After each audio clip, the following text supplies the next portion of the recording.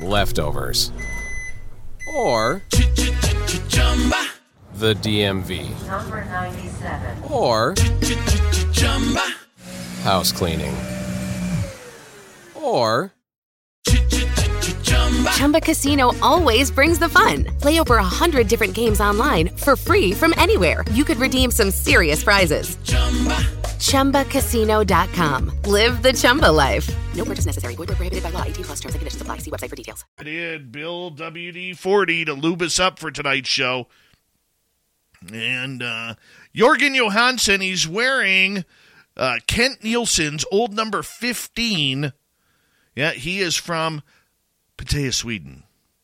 Yeah. I don't even know if there's a place, but I just made it up. Ray Finn, nice to have you here. Miss Anonymous, thank you for coming on in. Hey, D. Cohen, thank you so much for that super chat, my man. Really do appreciate you, my friend. And thank you so much. Where are we here? Pixie Lara, hope you're feeling better. Robo, good to have you here. TMI. And Tim Mothman, DAY Song, welcome to the show. And where are we here? Let's scroll on down. Oh, my jump. Nancy Thames, welcome to SOR Chat. The Wild Amy WC, nice to see you. Hi, Marlena. Thanks for coming on in. And who else do we have here? Night Gazer, it's been a while. Thanks for coming on in.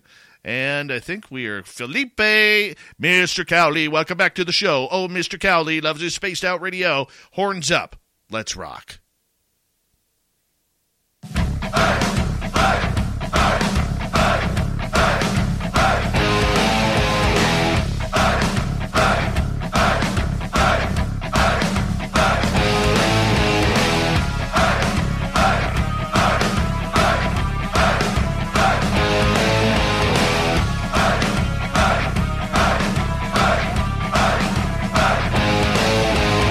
From the mountains of central British Columbia to you listening around the world, this, my friends, is Spaced Out Radio. I am your host, Dave Scott, sitting in the captain's chair of SOR headquarters. We welcome you to tonight's show on our terrestrial affiliates around North America, digitally on Odyssey Radio, TalkStream Live, and KPNL. All of our archives are free. Join us at youtube.com/Spaced Out Radio. Do old Davey the favor. Hit that subscribe button. You can follow us on Twitter at Spaced Out Radio, Instagram at Spaced Out Radio Show, and on TikTok at Spaced Out Radio. Our website is spacedoutradio.com. We have a plethora of features for you. Rock out to Bumblefoot, read the news wire, check out our swag as well. Tonight's show is brought to you by Chive Charities. Help make the world 10% happier by visiting Chive Charities today. You can find them on our website. A power show of woo tonight. One of our favorites, Varla Ventura, who will be attending our Vegas fan party in May at the Golden Nugget, May 19th through 21st. She is here for Our Cryptid World for her monthly feature here. We're glad to have Varla back. Then, in hour number 3, we're going to head to the swamp. And then a special occasion. My good friend Robin McCrae will be filling in for Super Duke on the Cryptid Report. I love Robin. It's her first appearance of 2023, and I'm just so pumped up for that. All right, let's get right to it. Accomplished author and researcher Varla Ventura comes in once a month for Our Cryptid World. Now, Varla isn't a stranger to most of our regular listeners, but if you're new, well, we call her the Queen of the Cryptids for a reason. Yes, she is up to date when it comes to all things dark and ghoulish. Ghoulish, a word we do not use enough on this show, but here we are. And you know what? It says something about her persona when she allows her son to be a hockey goaltender. Yeah. I never understood those type of parents, but apparently Varla allows her son to get hit by 60, 70 mile an hour freezing pucks. Who does that to their child? I don't know. I've been around hockey my entire life, and I would never appreciate my son doing that. But you know what? The main thing is the boy is having fun, and yeah.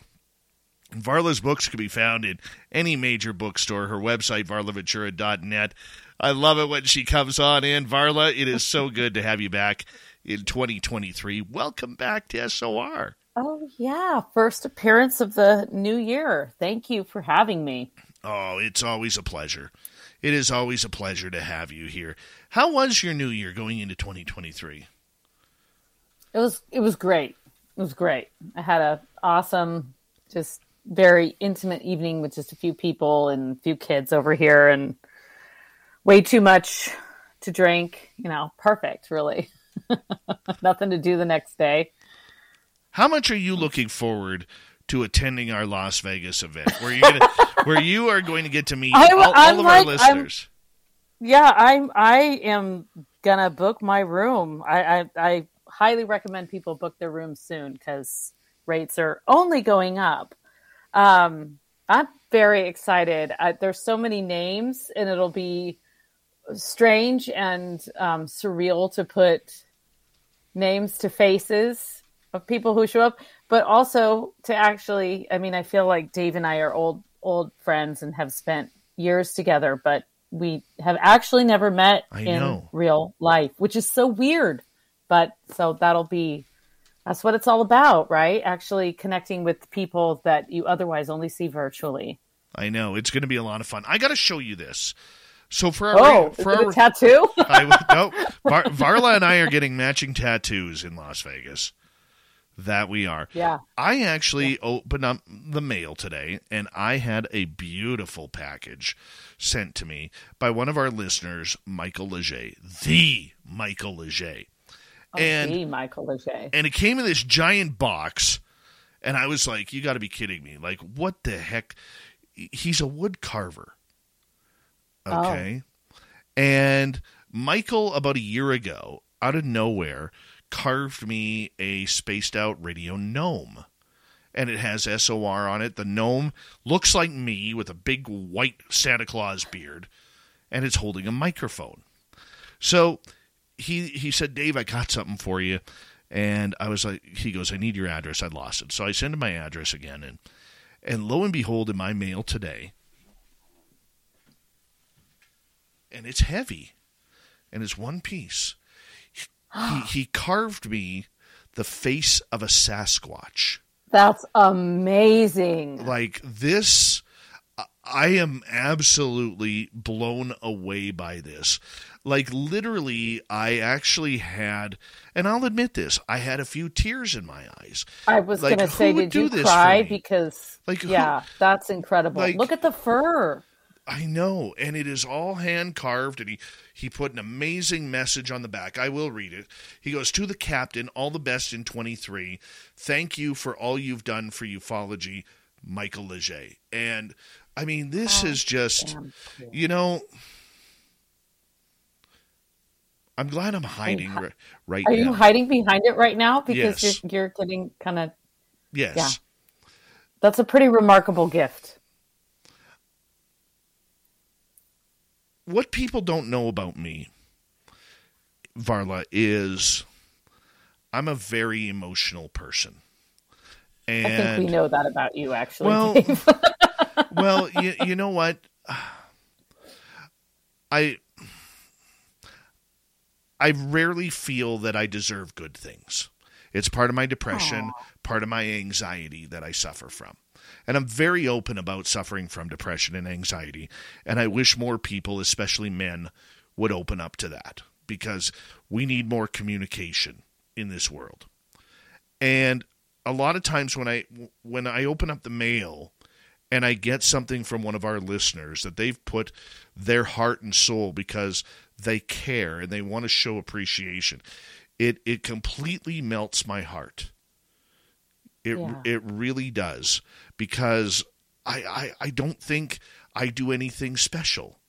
I'm just a guy who knows how to talk on a microphone, and every now and again I throw in some hockey lingo, But this is beyond the scope of wow. And I've got pictures on my social media about it. So if you're listening in Radio Land or Podcast Land and you want to see, I got it on my personal Instagram at Dave Scott SOR. I got pictures of it on my Facebook and our Twitter at Spaced Out Radio. But this, Michael, from the bottom of my heart, honestly, thank you so much. I don't know what I did to deserve something so beautiful, but it's absolutely incredible. It's like the detail. I mean, he's even, like, if you look up right at the eyes, okay, you can see, like, he's put, like, detail in and, like, wrinkles and lines in there that show some sort of emotion. Like, I'm blown away. I am just blown the heck away by this. And I love it. And wow. Just wow. I'll tell you what you've done to deserve that, if I may. I mean, first of all, you've created an entire community that people feel safe and they feel like they can share their stories that other people laugh at, that they can be in the community of like-minded individuals who stay up late at night and like weird things. And that's not to be don't undersell that, because, there are other shows that talk about things like that, but you have, and I've said this from the first time I came on your show, your audience and the interaction between the people who, watch or listen to your show, the comments that they make, people are so engaged, and they're all Lucky Land Casino, asking people, what's the weirdest place you've gotten lucky? Lucky? In line at the deli, I guess? Aha, in my dentist's office. More than once, actually. Do I have to say? Yes, you do. In the car before my kids' PTA meeting. Really? Yes. Excuse me, what's the weirdest place you've gotten lucky? I never win and tell. Well, there you have it. You can get lucky anywhere, playing at LuckyLandSlots.com. Play for free right now. Are you feeling lucky? No purchase necessary. Void where prohibited by law. 18+. Terms and conditions apply. See website for details. When you're staying at an Airbnb, it might have crossed your mind. Could my place be an Airbnb? And if it could, what could it earn? You could be sitting on an Airbnb and not even know it. Like, maybe you have a spare bedroom where friends or family crash every once in a while. But when it's sitting empty, you could Airbnb it to help pay for some bills or, I don't know, something more fun. Either way, your home might be worth more than you think. Find out how much at airbnb.com/host.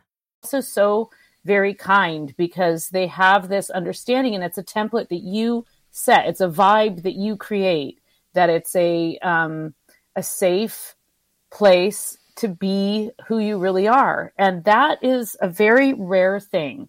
So, in my mind, you deserve 1 million Sasquatch carvings and other wonderful things. But I think everyone agrees with me there. Thank you. You're welcome. Thank you. I mean, it's awesome, and it's not like other shows, so it really isn't. I've listened, as you know, I've been doing this for years. I've been on a lot of shows, big coast to coast ones and teeny little ones, and I've never felt any connection with the people listening than I have, and you've just got so many regulars, that they tune in every night just to hear what you have to say and to hear what the discourse in the chat and things like that. And in a very, I wouldn't say it's always positive. I think there's some real comments in there that may or may not, people are being honest, but it's very respectful. And that is, and I'll tell you what, as a woman appearing on shows like this, especially where there's a video component, it's actually always really refreshing to know that the chat is moderated. And I shouldn't say only women experience that, but I have found that to be a problem throughout my career, just because people are jerks and they think that if it's a woman, they can say whatever they want. So to me, that's really, that's why I keep coming back. Well, thank you. I appreciate that. Let's get into some monsters here before I have an emotional meltdown. Break. Before you break down. Yeah. Woo! Quite the start. Thanks, Michael Leger. Appreciate it, buddy. I really do. And it's going to sit right there. Crying right Dave there. Open. Oh. All right. You have some real special research that you've got into. We're going to get into that at the bottom of the hour because you wanted to really talk about something weird and strange that you've been studying. But we have, since you were last on, we have a brand new radio station in Vernal, Utah, X94, Channel X94. And so we've opened up more listeners to Spaced Out Radio on the terrestrial side. And you know what? They're going to be wondering, who is this Varla Ventura lady? You know, how did you get involved with this? How did you become so in love with the topics of the paranormal, supernatural, and dark side of the cryptids? Yeah, I was raised with them, I guess. Really, that's the short answer. Some people were raised going to church with their parents. Other people were raised to, take long walks in nature. Some of us had, all of those things. But for me, I was exposed to the dark side of the cryptids, witchery, magic, the tarot, the occult arts, all of those things. Since, honestly, my mom did a horoscope for me when I was born. It's the first entry in my baby book. So because of that kind of very early exposure to what I call the occult arts, I just have always felt really comfortable in the dark of night, in cemeteries, in finding out about monsters and scary things, and, reading terrifying stories far too young and watching horror movies far too young.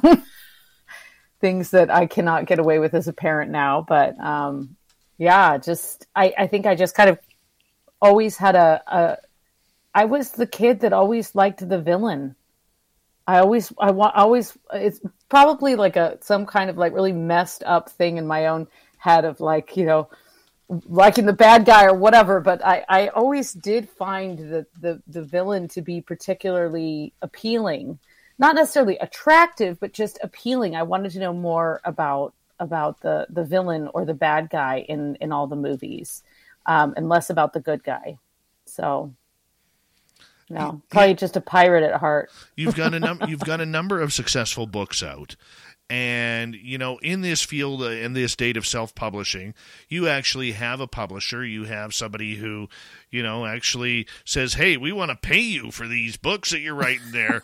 Yeah, we're going to pay you millions upon millions of dollars. Yes, so much money. I mean, that's why you allow your child to play hockey, or at least a goaltender. Millions. But yeah. But the idea behind it is, you're one of the very few people out there who truly gets to do what you love. And, you love this subject. You're very passionate about this subject. And your writing really carries over with that passion that you have. I mean, could you ever see yourself doing anything different outside of this field? Well, I can't imagine being anything other than a writer. I actually have been many other things. I sold flowers at a gas station and cleaned rooms and waited tables and tended bar and, rang up groceries, and done everything that I could before I actually was able to start taking my writing life seriously. And it's always a hustle. You're constantly having to promote yourself, come up with a new idea, try and get somebody to take that idea. And I do a lot of side gigs like editing and helping other people develop their writing, because I love it. And I actually really enjoy that as well. But, I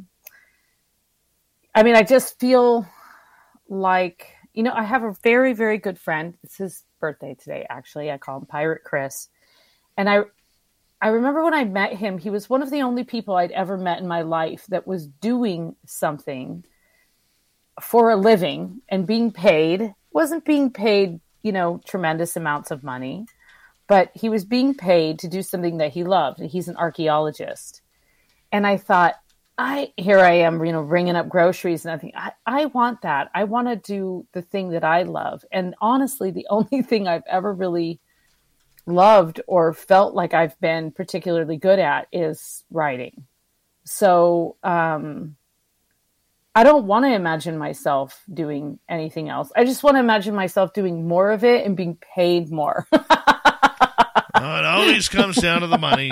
Always comes. Sure, I can do podcasts or whatever, you know what I mean? But even for me, that's a form of writing because when I record things like that, I write a whole script that goes with it just for my own notes and things like that. So to me, that's all part of the writing process.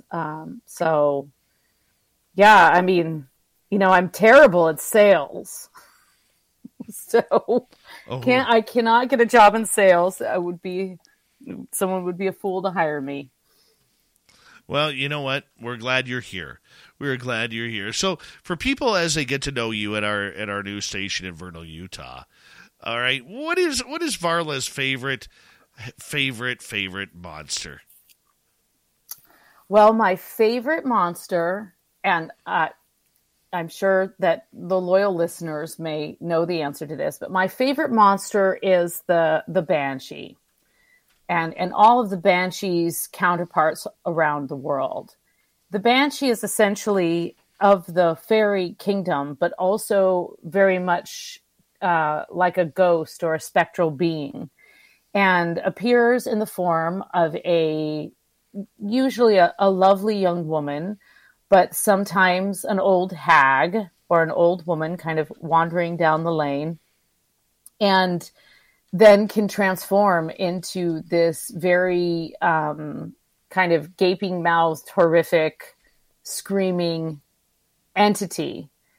And the thing about banshees that's just so fascinating to me is that they're actually warning ghosts. So they're warning. They're sort of like harbingers of death. They let people know that death or serious illness is imminent. And traditionally belonged to different families. In Ireland would inherit a banshee. But then there are counterparts around the world. In Scotland, there's a washerwoman who is very similar, but is then spotted washing bloody garments in a stream. In Italy, you have the woman in white who appears in old castles and will appear before somebody in the family dies. And I've heard countless stories. People have written to me and said, I saw this floating disembodied head and I heard this horrible scream, and was this a banshee? And so there's all kinds of variations around the world, but technically the word banshee means of the fairy mound, and so it's a Irish word, and I just find them fascinating. There's something about it. They're definitely the scariest in my mind because they really, there's nothing you can do about it. So it's basically death, but they don't bring death. They're just letting you know death is on the next carriage through town. And there's just something so incredibly fascinating about the banshee and the many banshee stories. And I have, I think you know this, but I'm Leftovers or the DMV number 97 or house cleaning or Chumba Casino always brings the fun. Play over 100 different games online for free from anywhere. You could redeem some serious prizes. ChumbaCasino.com. Live the Chumba life. No purchase necessary. Void where prohibited by law. 18+ terms and conditions apply. See website for details. When you're staying at an Airbnb, it might have crossed your mind. Could my place be an Airbnb? And if it could, what could it earn? You could be sitting on an Airbnb and not even know it.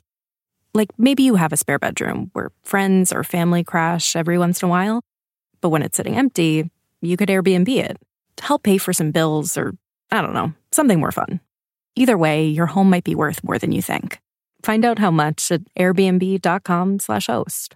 Going to Ireland again this year, a couple times actually. I have so far I have two excursions, and the banshee is something that regularly comes up. And interestingly, I don't think it's as commonly talked about in like American folklore and things that don't talk so much about the banshee.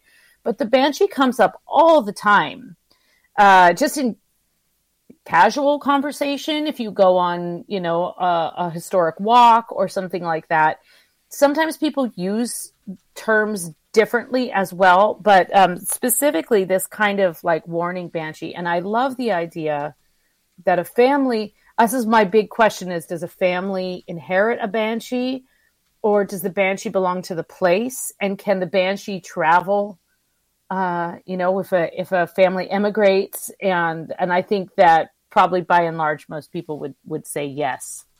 That is absolutely, the banshee can follow you. And so different people throughout different generations will see this banshee that is connected with the family. And other people have that with different ghosts and things. Other families have kind of familial ghosts that are seen. See, when I think banshee, I think something real eerie, scary, something waking up to, maybe it's because I watched too much Popeye as a kid. And the banshee. Well, she's a sea hag, really. Wasn't that really a sea hag? Well, he had the banshee and the sea hag. That's right. Yeah, but they are scary. Of course they're scary. They're horrible looking and they're scary.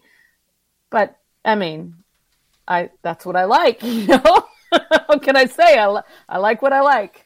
Well, you're talking to a guy who won't even stick his pinky toe in the ocean, knowing that Jaws is out there somewhere, just waiting to feed on me. So, a banshee from Popeye, yeah, that scares me. That scares me. I think, I can't tell if the difference is that I don't get scared easily or if I like the feeling of being scared. I've never been able to fully figure that out about myself and others that I know that just really enjoy dark, horrific things. There's just something about it. Well, on that note, we're going to take a quick break here on Spaced Out Radio. VarlaVentura.net is Varla's website. You can find any of her books online or at any major bookstore if your town still has one. Yeah. We love Varla around here. When we come back, Varla's going to, I believe, get into werewolves with us on Spaced Out Radio.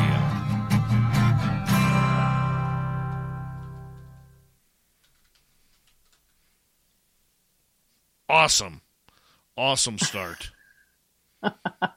Yeah. Great that there's a new terrestrial radio station tuning in. Yes. I am way behind in the chat right now. I'm about just do your thing. 6 minutes behind. So let me just quickly say hi, alien believers. Will you do that? Yep. Yeah, I'll get to it. And let's see, who else has hopped in here? Stephen Edmond, good to see you, my man. And Kira, thank you so much for that awesome super chat, my beautiful friend. And I did email you about what we talked about earlier. I got it all done.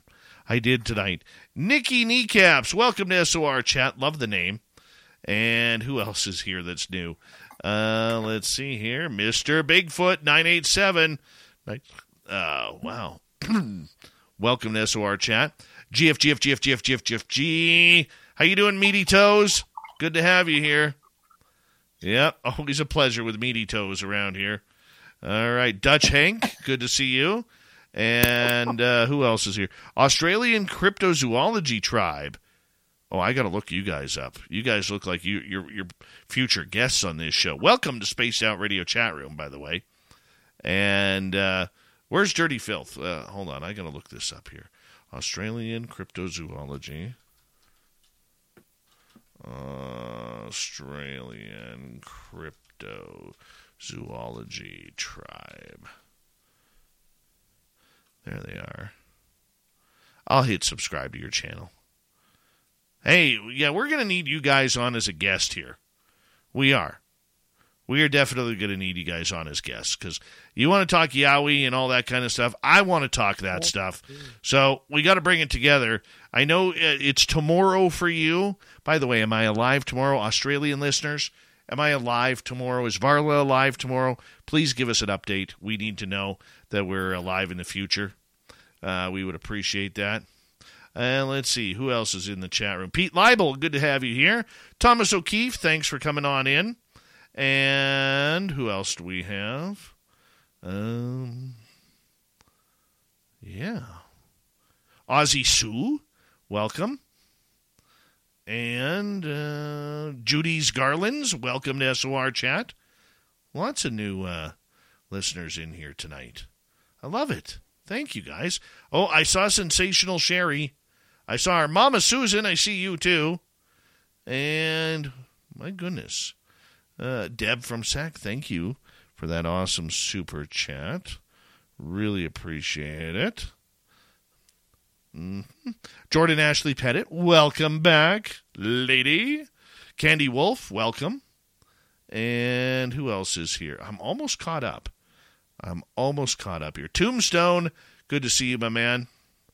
And Blue Cruise, thank you for that amazing super chat, my man. Really appreciate that.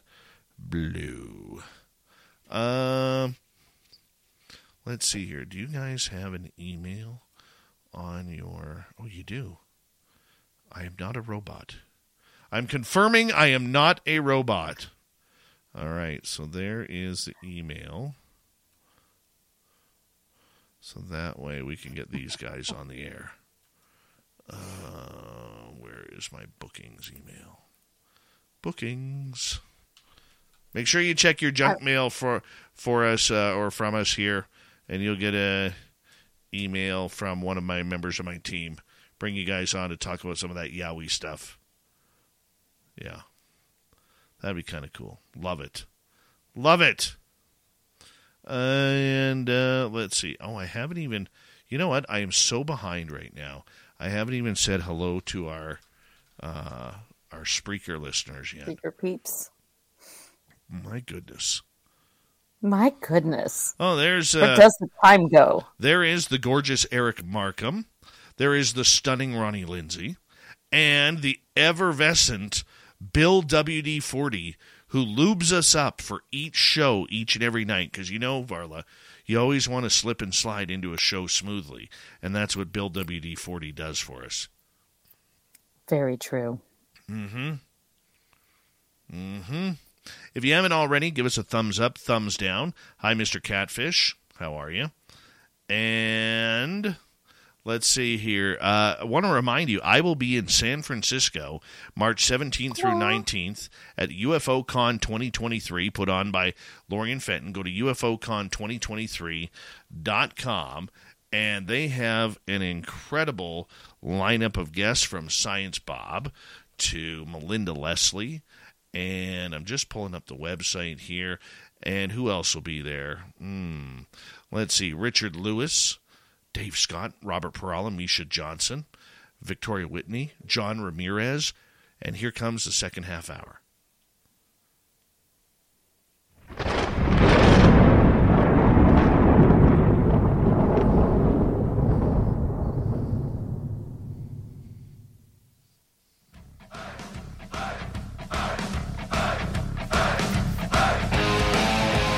Second half hour of Spaced Out Radio is now underway.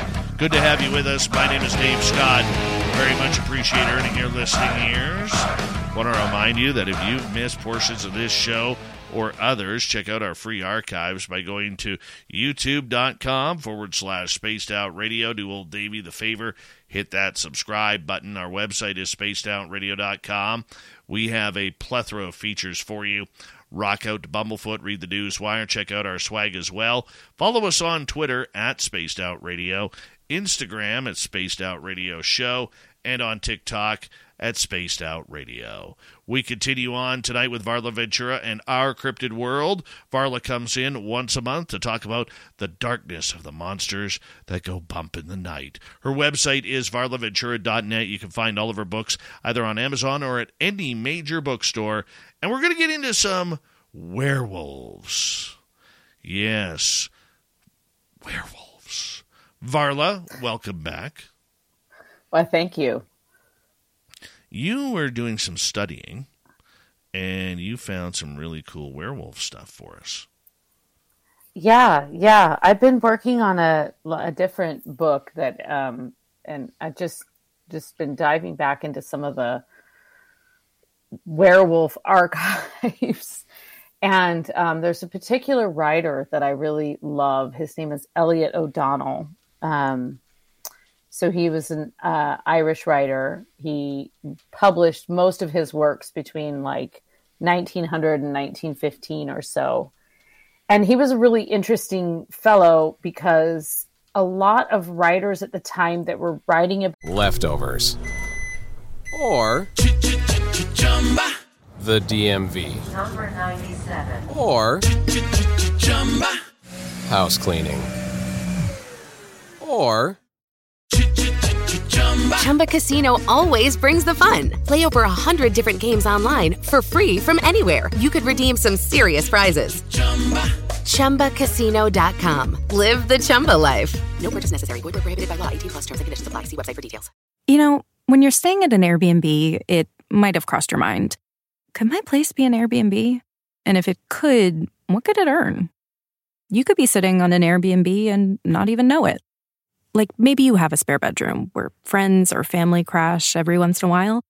But when it's sitting empty, you could Airbnb it to help pay for some bills or, I don't know, something more fun. Either way, your home might be worth more than you think. Find out how much at airbnb.com/host. About the supernatural or the paranormal in any capacity, or the fairy kingdom, the other world. We're often writing about it from like a scholarly sort of literary point of view, or a very kind of like a skeptical point of view. And O'Donnell was a little bit different because he, you know, as an Irishman, they had a banshee in his family, and he's on record talking about experiencing, you know, seeing ghosts and things when he's just a little kid. And what's particularly cool about his writing is that you just, like a lot of the writing of that time, when interviewing people that lived in like these little villages and these little towns, it was very condescending. And his writing, while it's loaded with sort of Edwardian kind of vernacular in there, he really comes across as being more of a believer. And maybe that's because I'm a believer and I get it. So anyway, he wrote a whole book about banshees. He wrote a whole book about ghosts. And he wrote an entire book about werewolves. And it's one of my two kind of like primary go-tos. And it's a really long book, and there's just a lot in it. And it's, you know, it's written it was published in 1912 in Ireland. So it's just, people wrote and spoke differently then. So I'm looking back through it, and I start noticing something over and over again, this kind of recurring theme, which I had not really picked up on before, which was that he actually did this. You spoke of ghouls earlier, and he has this whole chapter where he talks about ghouls, werewolves and ghouls, vampires and werewolves, and then, you know, so ghouls, which he identifies as kind of a like life-sucking entity, and vampires who prey upon people and occupy. Basically, they're like an elemental that occupies a corpse. And then he starts talking about why werewolves are different. And now he's not saying this about all werewolves, and this is not the only place that I have seen this. But it kind of blew my mind when I really started thinking about it, because Dave, you and I have talked about this. Werewolves are shapeshifters. Why do they turn at the moon? Why, why do we have sympathy for the werewolf? But the vampire, we kind of feel like, okay, the vampire, that's like an infection. But then people think, well, if you get bitten by a werewolf, then don't you become a werewolf? In fact, there's a ton of folkloric evidence, meaning people giving testimony in the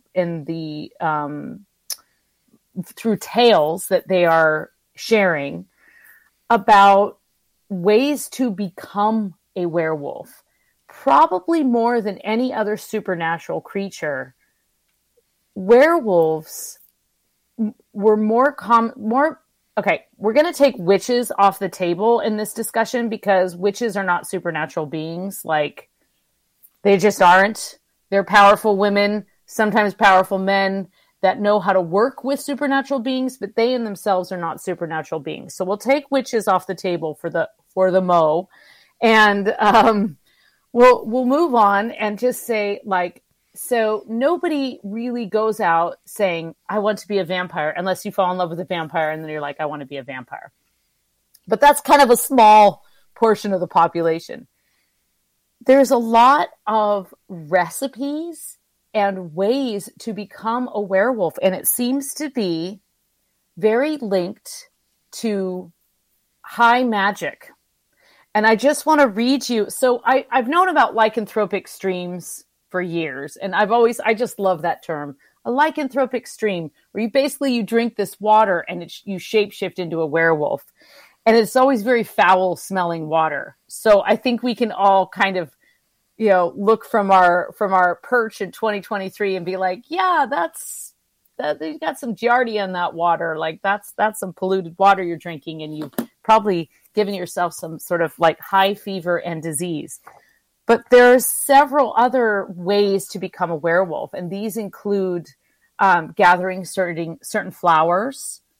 Sometimes just exposure alone to certain flowers will cause you to become a werewolf. But this is my favorite one, and I'm just going to read. This is right from Elliot O'Donnell's book, and don't worry, there's no copyright infringement because it's in public domain. So yet another method of acquiring the property of lycanthropy consists in making first a magic circle on the ground at 12 o'clock. Now, we all know that's 12 o'clock at night. On a night when the moon is full, there is no strict rule as to the magnitude of the circle, though one of about 7 feet in diameter would seem to be the size most commonly adopted. Then, in the center of the circle, a wood fire, heating thereon an iron vessel containing 1 pint of clear spring water, and this is the best part, and any 7 of the following ingredients: hemlock, ½ ounce to 1 ounce, aloe, perfectly harmless, opium, mandrake, solanum, poppy seed, asafoetida, and parsley. So that must just be for flavor. And there's actually countless recipes like that of formulas that are almost alchemy-like, where people are performing rituals to become werewolves.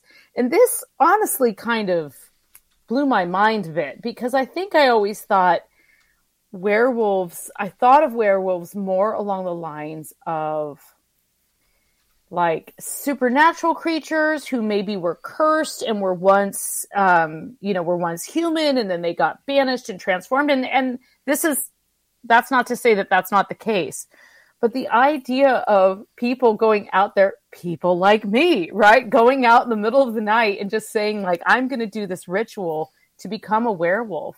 And then families giving testimony that they saw, children and, women. And one really funny story was about a local clergyman who transformed, and they said that he had a habit of breaking into the abbeys and eating all the fat abbots up.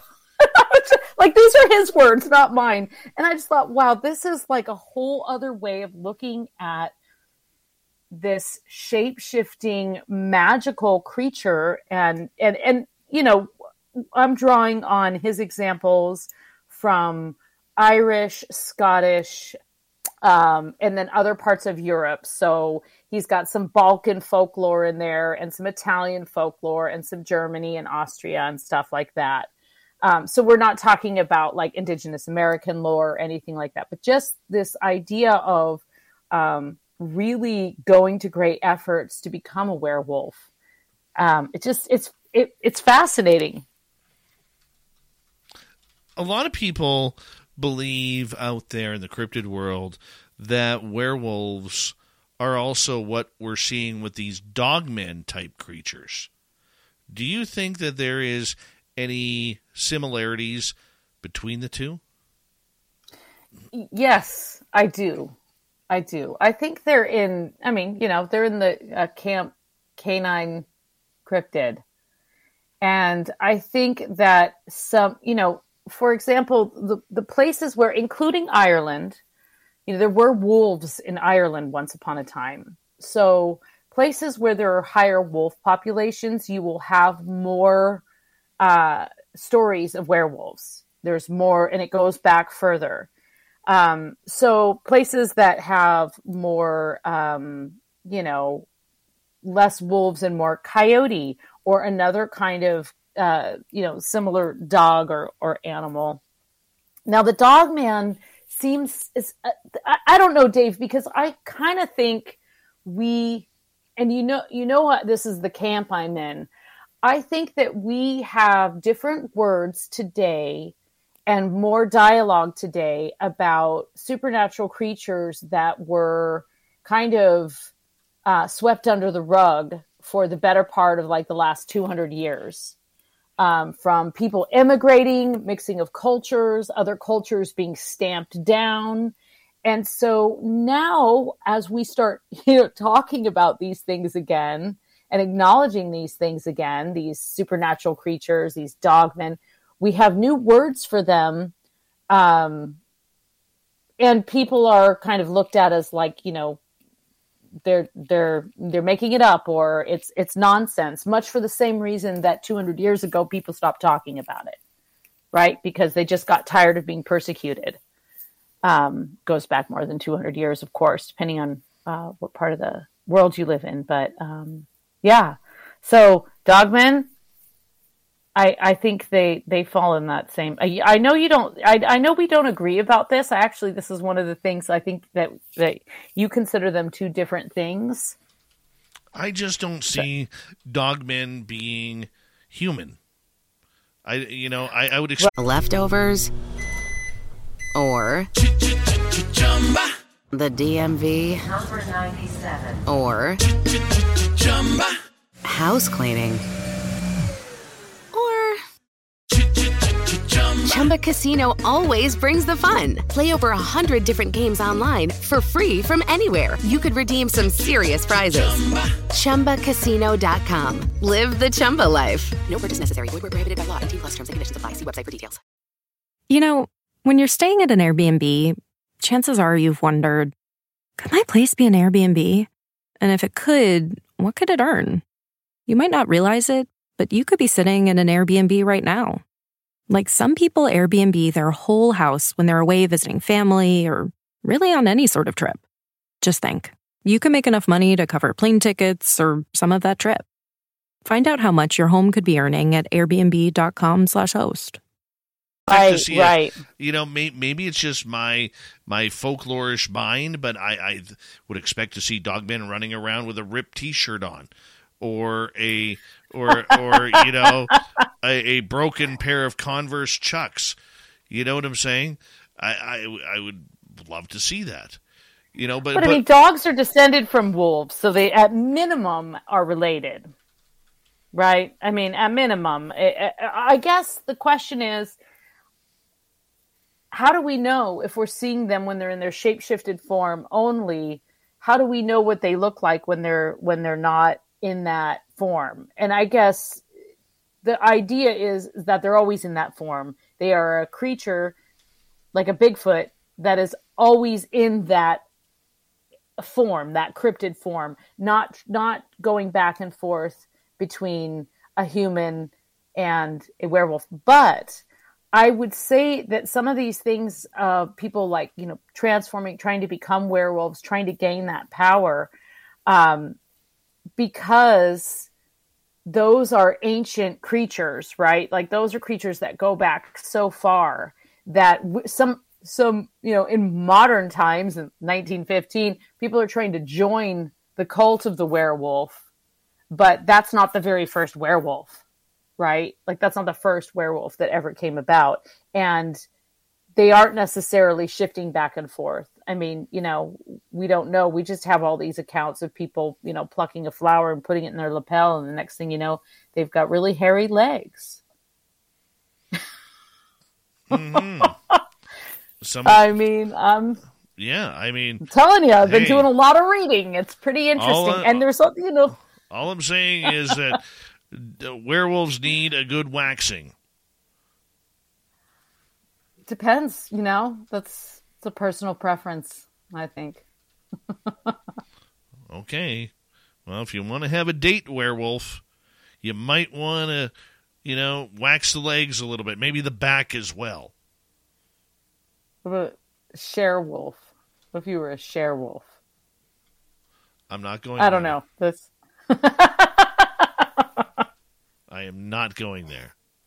Not going there. But, I guess what I'm looking at is I wonder if you could lock up werewolves into that category of Eternals and Immortals that have been walking around this planet for millennia. And you don't think dogmen would fall in that category? I don't know. I'm not saying no, but I mean, I'm not I've saying never yes seen either. a dogman, so I can't really say to me how I would. To me, the dogman seems a little bit more wild, and I'm not saying party wild, or Varla Ventura type wild. Vegas wild. Or Vegas wild or whatever. No, I see dogman more as a forested creature like a Sasquatch. And I do believe that there might be something supernatural about it. But I also, and I realize the dog family, werewolves part of the dog family, much like household pets and wolves and everything. I can understand that lineage. But for a werewolf, to me, I think lycanthropy is something that there are certain people on this planet that could be walking around, and on those full moon nights, they get the heck out of town because they got to go howl at the moon with Ozzy Osbourne. Right, but some of the things that I have kind of come upon recently have got me thinking about that whole concept upon which, Lon Chaney's werewolf was based. Teen Wolf was based. What we have is our modern idea of a werewolf versus the idea of going out on a full moon to perform a ritual to get in touch with your inner wolf and then thereby transforming and being basically out of control. So I don't know that, it's just got me thinking that the purposefulness of becoming a werewolf is something that is probably more widespread than I previously realized. And that's not to say that the actual, I really don't know. I really don't know what to say, because I think that in my mind, a lot of those otherworldly cryptid creatures, all of the otherworldly cryptid creatures, they fall in the same realm that I think the fairy and the other folk fall into, because they are beings that don't fit in with, they're not human. They're not part of the zoological order that we know of, which is why they're cryptids. And I think they just, they kind of defy the laws of dimension and reality and all of those things. And yet there's so many sightings around the world of all kinds of cryptids and creatures. So the question, I think, is also, do they, what are they doing when we don't see them? Are they all, and I get asked that a lot, like, do they just go into this other dimension, or are we the ones, are they here all the time and we're the ones with just incredibly limited sight? Because we already know we have really limited sight as humans. Our what we see is nothing compared to like what a dragonfly can see or what an octopus can detect. You know what? On a full moon, if you're out in the forest on a full moon or the day before or day after a full moon, it's amazing how bright the forest is. It really is. And then to think that our eyesight is so poor as humans, even if you have 20/20 vision, that the creatures in the forest, all the animals, are looking at those nights like 24-hour sunshine. Yeah. Yeah. And then add to that, as far as the whole full moon werewolf thing, it's bright. So that's when we're most likely to see them. But that does not mean, and anyone, who's ever done a ritual knows that the best time to do a ritual, if you really want it to be the most powerful, is on a full moon. And so the idea that that's when werewolves are most frequently seen, well, it kind of makes sense, especially because if you go back to times when we didn't have electric street lights, it's mostly dark out there until the moon gets fuller and fuller and fuller. And then when there's a full moon, we're most likely to see things. So maybe they're out there, sneaking about on a new moon as well in the dark of the night. But you just don't see them because, you got your candles burning and you're inside reading the Bible.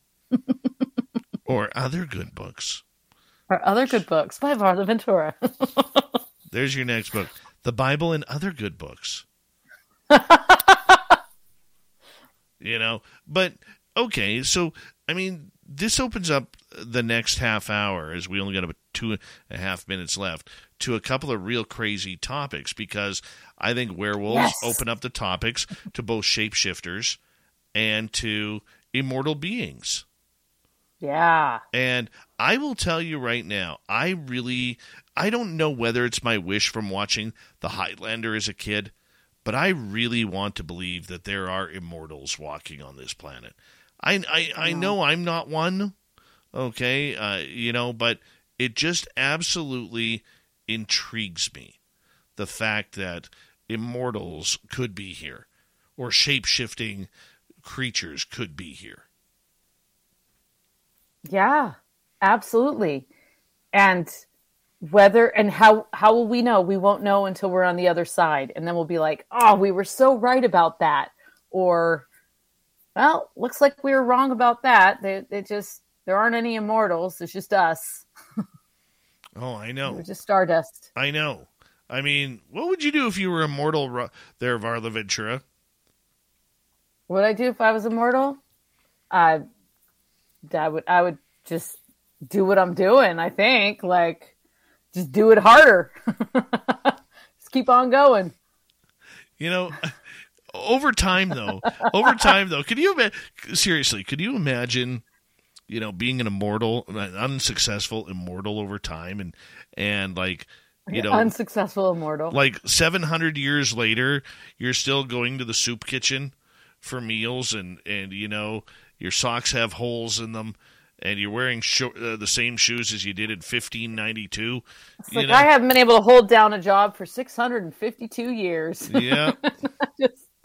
Yeah. You might have a problem with that. Unsuccessful immortal. I'm still unsure. I'm still unsure whether or not it's my personal attitude or not. Yeah, that's a deep question, though, and that's one of the reasons I think we're so fascinated by vampires, is that question of, if you were given the opportunity to become immortal, would you choose that? Would you willingly choose that? And, there's always that sad idea of the people that age on and they outlive everyone. That's an age-old question, really, right? Mm-hmm. Oh, I hear you. The answer is clearly yes. Of course. Varla, I'm going to get you to hold on right there. Hard to believe we're already 1 hour down and 1 hour to go with Varla Ventura, her website, varlaventura.net, as we look towards hour number 2, where we're going to get into immortality and shape-shifting, all because of the werewolves. Blame the werewolves tonight. We love it when Varla's here. Grab her books at any major bookstore or online, places like Amazon. We'll be right back.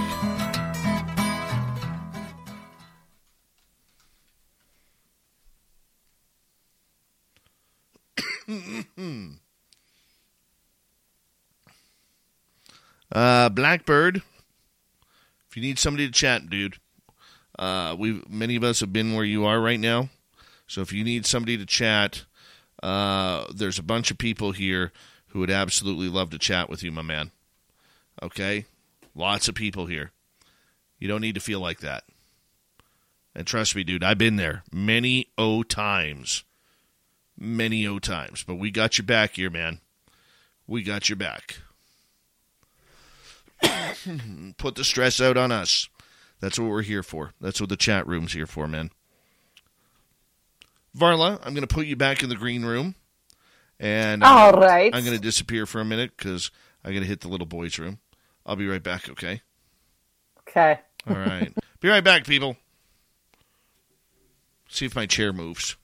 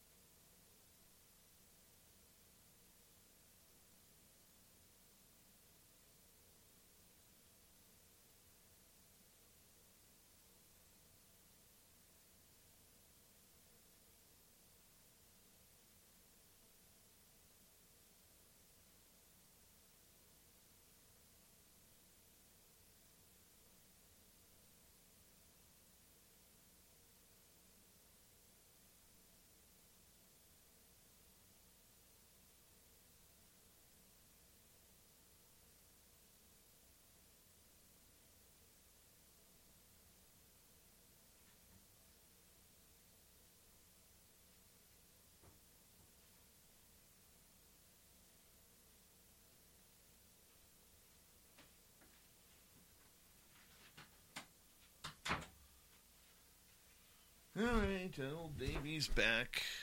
Back again. Davey's back. Tell a friend.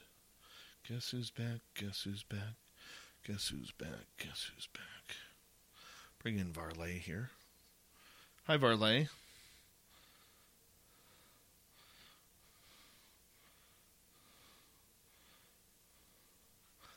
I have you on mute. Hold on. There we go. All right. Hey, little Tommy Fessler. Thank you so much, buddy, for that super chat. Where'd you put it now? Right there. Thanks, buddy. Appreciate that. All right, I want to say a big thank you to Louis ×2, D. Cohen, Blake, Lara, Rob, Kira, Nightwatch, Margie, Mike, Ant-Man, Deb, Blue Cruise, Louis again, and Thomas for the amazing super chats. It's a wonderful way to support what we do on this show. And, of course, don't forget, I'll be in San Francisco for UFOCon 2023, and you're going to want to go there. UFOCon2023.com. You can get your tickets, and you can join me, Science Bob, Misha Johnson, Melinda Leslie, John Ramirez, Sev Tak, and Ella LeBain, Camille James Harmon, Lorian Fenton, many others. Yeah, we're right there. And don't forget Vegas. Check the ticker below. Here we go. You're listening to Spaced Out Radio with Dave Scott. Follow Dave on Twitter at Spaced Out Radio and on Facebook, Spaced Out Radio Show. Hour number 2 of Spaced Out Radio is now underway. My name is Dave Scott. Thank you so much for taking the time to join us. We very much appreciate earning your listening ears wherever you are on this beautiful planet we call Earth. Hello to everyone listening in on our terrestrial affiliates around North America, digitally on Odyssey Radio, TalkStream Live, and KPNL. All of our archives are free. Join us at youtube.com/Spaced Out Radio. Do old Davey the favor. Hit that subscribe button. The Desert Clam has set the password for tonight in the SOR Space Travelers Club. Quadrumanus. Quadrumanus is your password. Use it wisely, Space Travelers, as the Clam sets the password each and every night right here on Spaced Out Radio. Our website is spacedoutradio.com. We have a plethora of features for you. Rock out to Bumblefoot, read the Newswire, check out our swag as well. Follow us on Twitter at Spaced Out Radio, Instagram at Spaced Out Radio Show, and on TikTok at Spaced Out Radio. Here we go. Varla Ventura is back for Our Cryptid World. We're going to get into shapeshifters and immortals next, and your questions as well if you're in one of our chat rooms or on Twitter at hashtag Spaced Out Radio. Varla's website is varlaventura.net. She loves it when I say that, because it's the .net that really, really just solidifies everything. You can find her books at any major bookstore. Varla, get you to take your mic off mute and bring you right back in. How are you? I'm good. I had to mute myself because, I'm just such a belcher. I can't really. Look forward to hearing that in Vegas. Yeah, here's Varla. How do we know Varla's around? Oh, there she is. Sounds like Barney from The Simpsons. You got that right. Immortals. This is one of my favorite topics. I don't think we spend enough time on it. And really, I don't think there's enough people out there who are actually researching this topic. But, whether it's from the movies like Highlander, or whether it's vampires or werewolves or whatever it may be, skinwalkers, there's always been these topics of people selling their souls to the devil or whatever else demonic out there for the sake of immortality. I'm curious, what have you studied on immortality? And do you think there are immortals walking on this planet right now? Well, interestingly, I would say by and large, certainly in folklore, which is kind of my thing, immortality is looked upon as a negative. I think because it's frequently like whatever entity you run into, like let's say it's a banshee or the washerwoman. That was a great example. That the washerwoman once upon a time was just a regular person, and then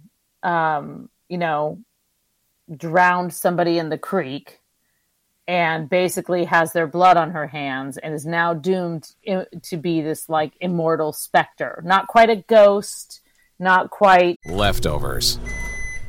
Or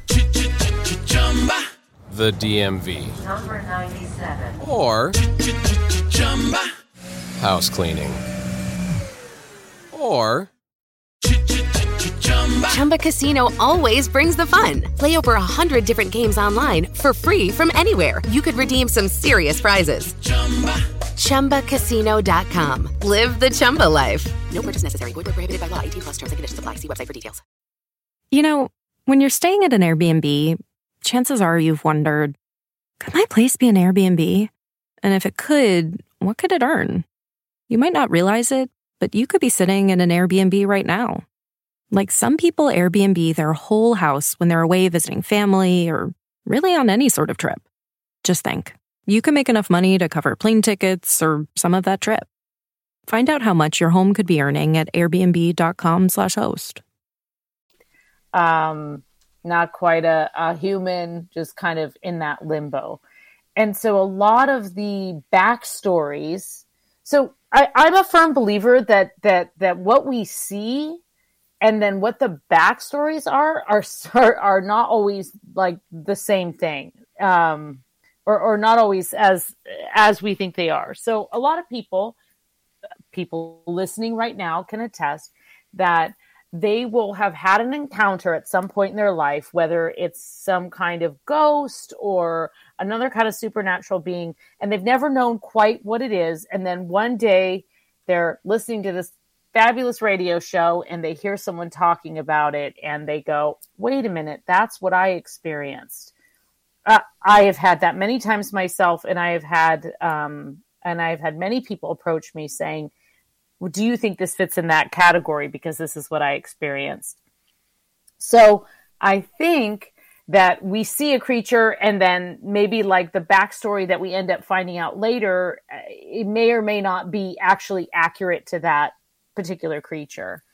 But by and large, having said that, by and large, the immortality is viewed as a curse. It's basically like you are doomed to roam this like in between plane, or you are doomed to kind of glitch out in this room until, someone frees your spirit or whatever, whatever the Hollywood version of an exorcism is.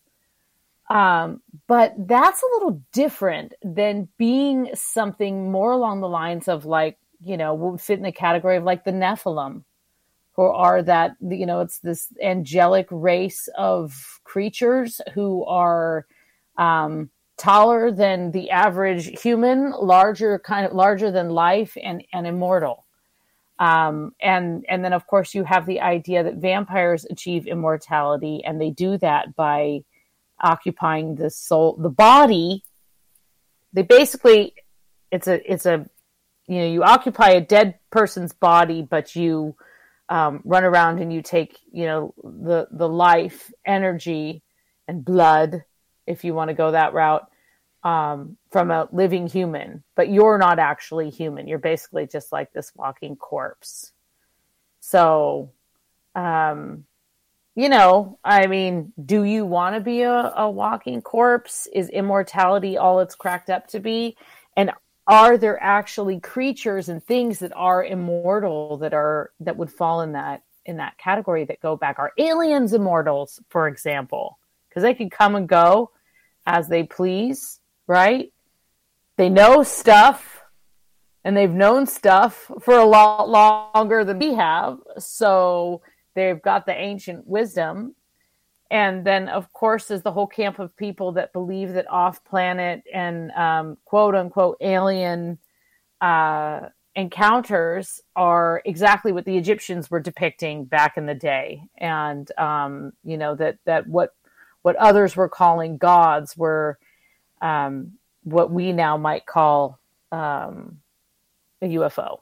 So, in other words, have they been around much longer than we can even imagine? Which is totally like that's your area. You know that world so well. But I mean, I don't know. Is there an actual race of creature that is just just been here all along, or is there more than one? I don't know. I don't know. I mean, do you think there are immortal humans? I mean, no.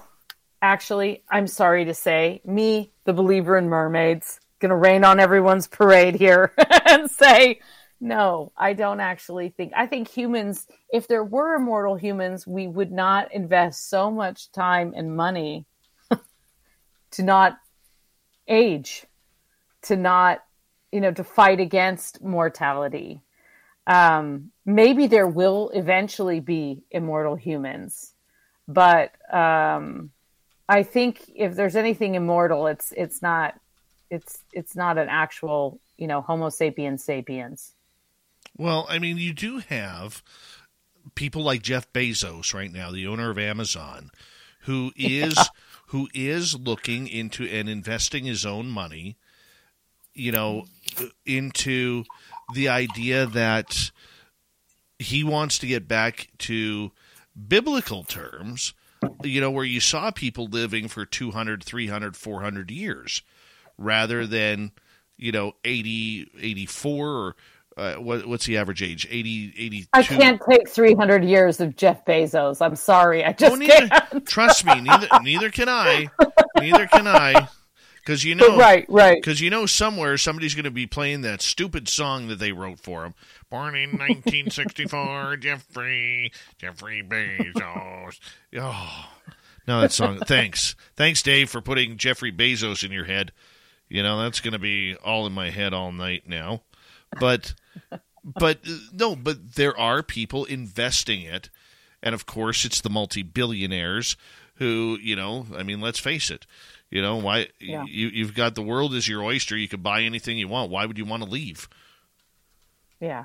Or just the idea of kind of that people did live longer, and then with really the onset of the industrial age, people didn't live as long, and with more rampant disease, people didn't live as long, and now people are living longer because we're coming up with cures. So are we going kind of back the other way? I just, in my opinion, it's a losing battle. And I think we're much better off spending some time with the dark side and just embracing that, things aren't always going to be light and forever. Sometimes things are going to be just what they are, and part of being mortal and human is just part of messing up, part of learning from your mistakes. I mean, now going back to my early anthropology days, right, there's the idea of immortality being achieved through other means, such as art, literature, architecture, structures, so that there is a form of immortality in that. If you really want to get super existential about it, you got, whoever put that very little pointy brick on the top of the pyramids, right? That person, we may not know that person's name, but we know that somebody put that brick there. So we know that that was with human hands. Or, none of us personally know, Da Vinci, but we know his art really well. None of us knew Michelangelo, but we're all very familiar with the Mona Lisa, right? So it's kind of there's a form of immortality in that, right? So I don't know. I don't know if that counts really as being human and immortal. Okay, but you do believe there are creatures out there that are. I do think there are, yes, more in the supernatural realm, yes, because I think there are things that just continue existing and will always exist and will just come back around until the next batch of people are willing to see them. And then they just keep coming back around. Absolutely. And I think that that's very, very probable with a lot of the kind of, monsters of the world. Here's an interesting thing, though. There are certain cryptids that fall in the category of being like kind of like a solo creature, right? Like there's just like one of them that we know of. We're just going to throw the Loch Ness Monster out there because that's like the most famous one. And then there's creatures like Sasquatch, which we kind of commonly accept. It's like a lot of different ones, right? Like it's a race of beings, not just one thing, not just one sea serpent in the bottom of a lake or whatever. And I think that is that's another aspect of it. Are we talking about one single immortal elemental thing that will return? So it might be a specific monster that has been seen for generations in a particular cave in the Pacific Northwest, and that different eras of people actually have names for it that they call it different things, but it's there, right? It's always there and it's always immortal. And then you have something like, do Sasquatch die? I don't know. Or do they have a lifespan like other animals do? Or are they actually kind of more supernatural and don't actually ever disappear? I don't know the answer to that. That is the ultimate question. Yeah. What about shapeshifters?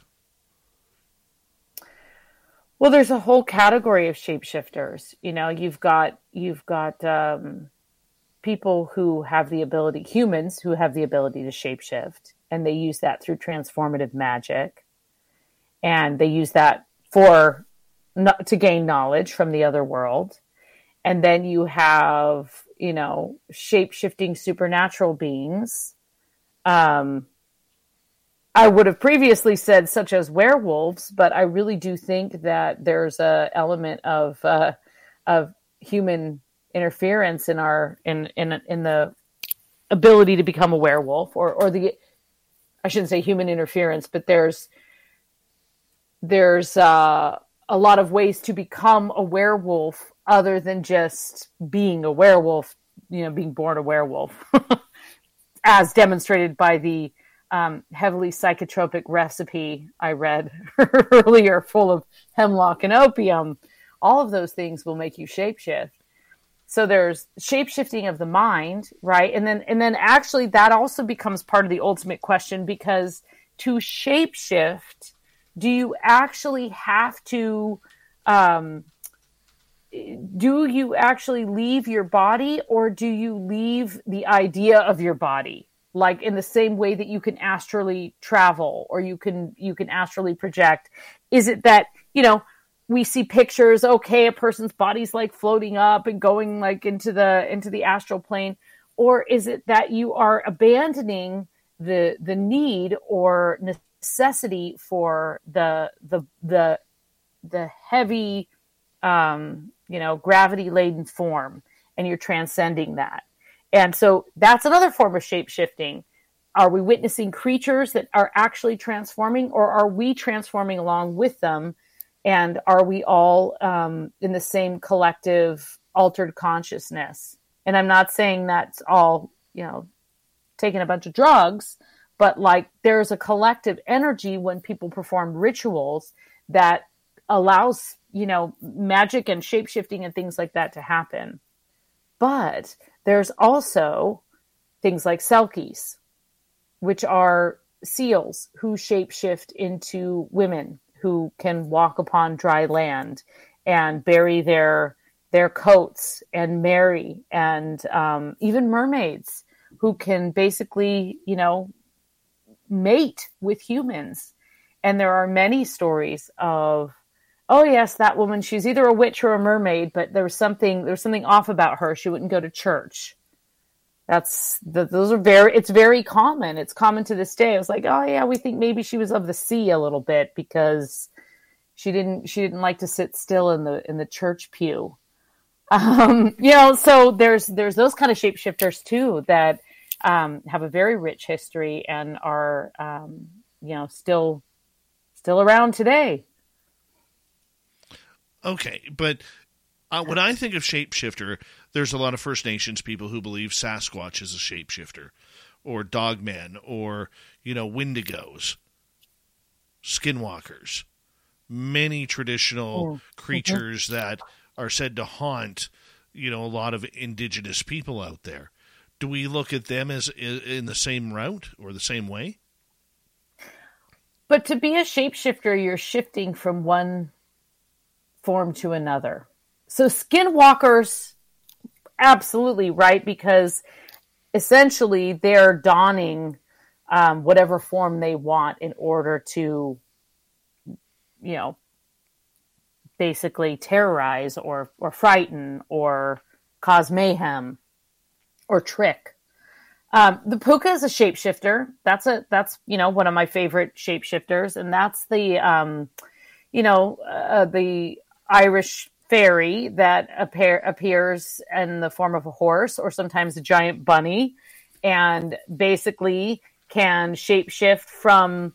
Now that's actually usually an animal that shapeshifts into its supernatural form of the animal. So a lot of times I think we think of shapeshifters as like humans that can transform or witches that transform into other beings. But sometimes shapeshifters are animals. So there's that sweet little innocent bunny, and then it shapeshifts into this 6 foot tall rabbit that's going to go chasing you over hill and dale. So there are also animals that can be shapeshifters that go back to their animal form. They don't, it's not all human, I guess. And I think maybe that's a big distinction. A lot of people think of honestly, some of that is just rooted in our misguided belief that that because we're human, doesn't everything want to be human? We anthropomorphize everything. We give cats names, and we, do stupid commercials where the dogs are talking and playing poker and stuff. And we just assume that everything would want to be human. Wouldn't we want to be human? We're taught we're the most evolved species, right? We're taught that. We are taught that in school. The most evolved species is Homo sapiens sapiens.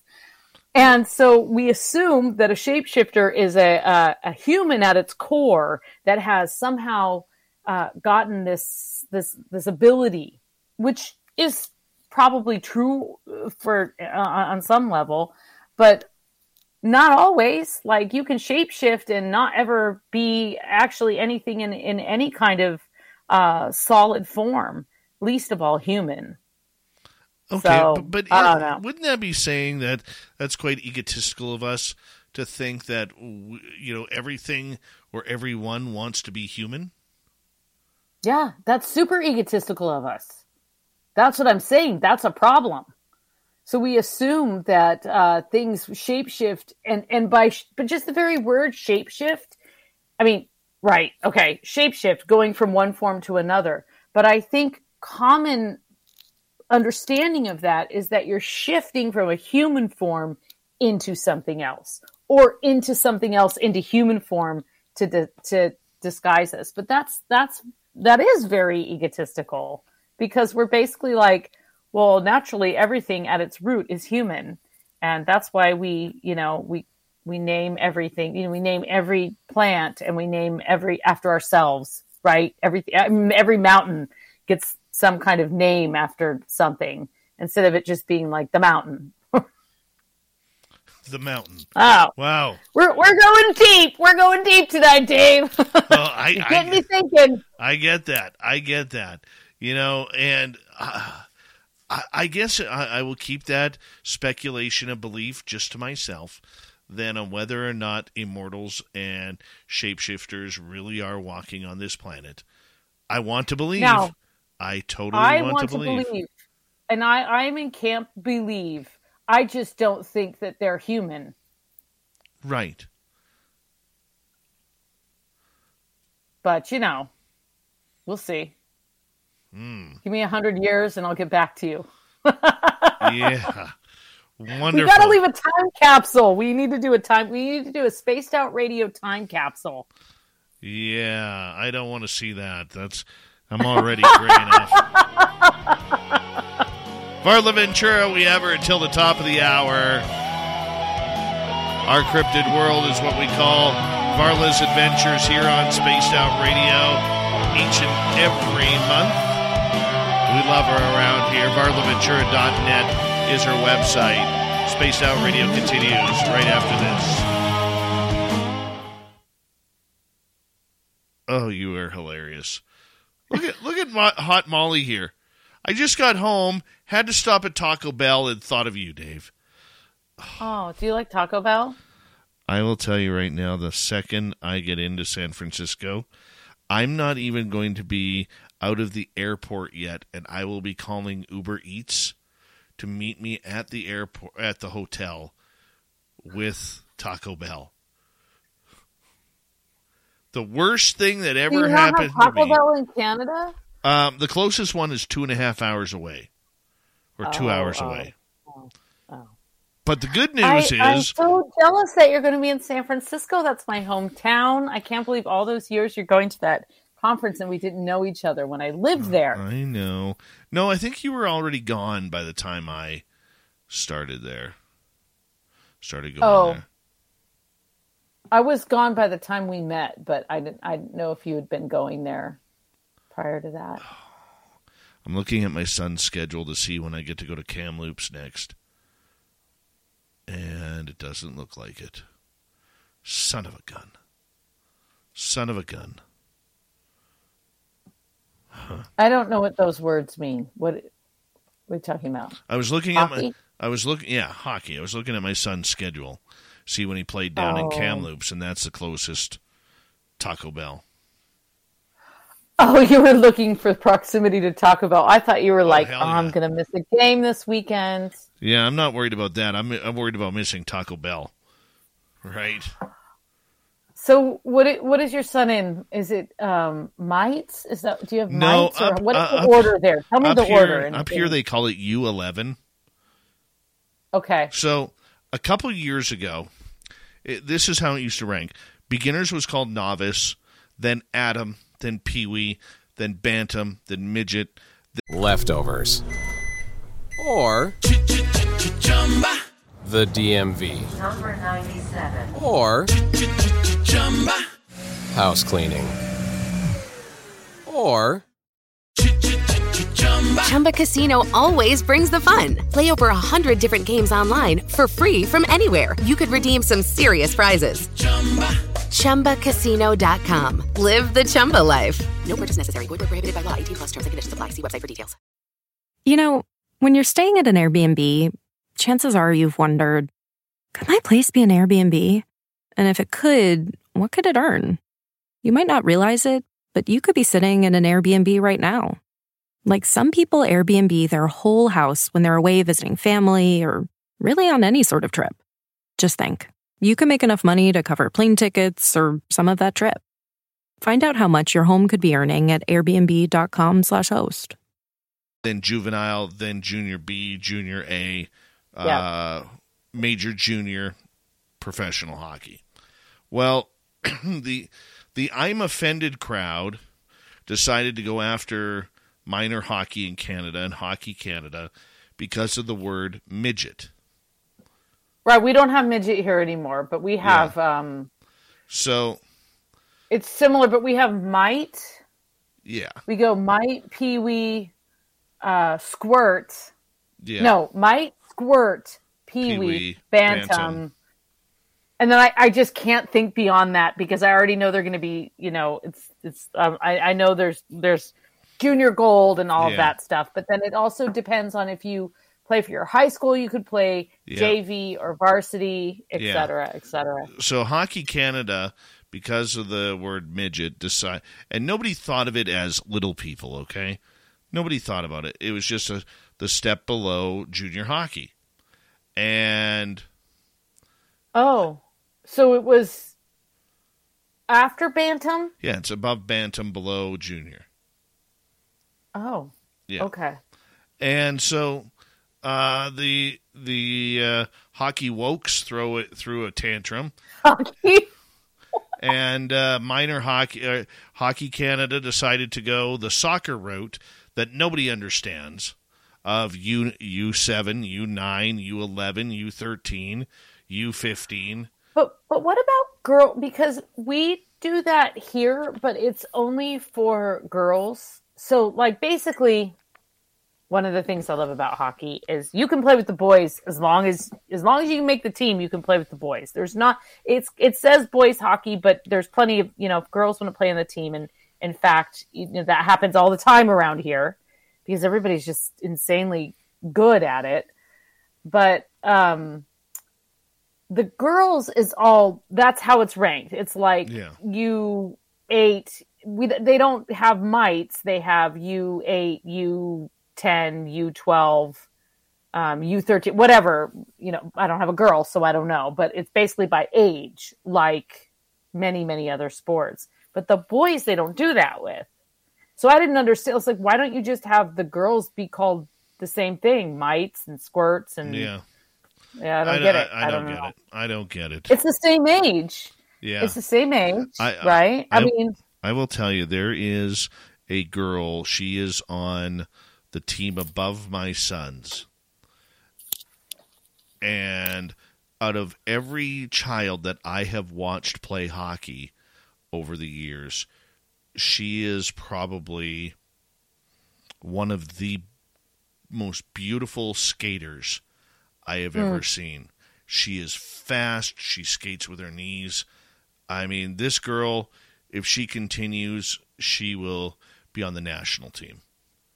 I love seeing that. Oh, I love going to the girls' high school games. I love it because here we go. Yeah. I'm sorry. I have a Taco Bell story for you though.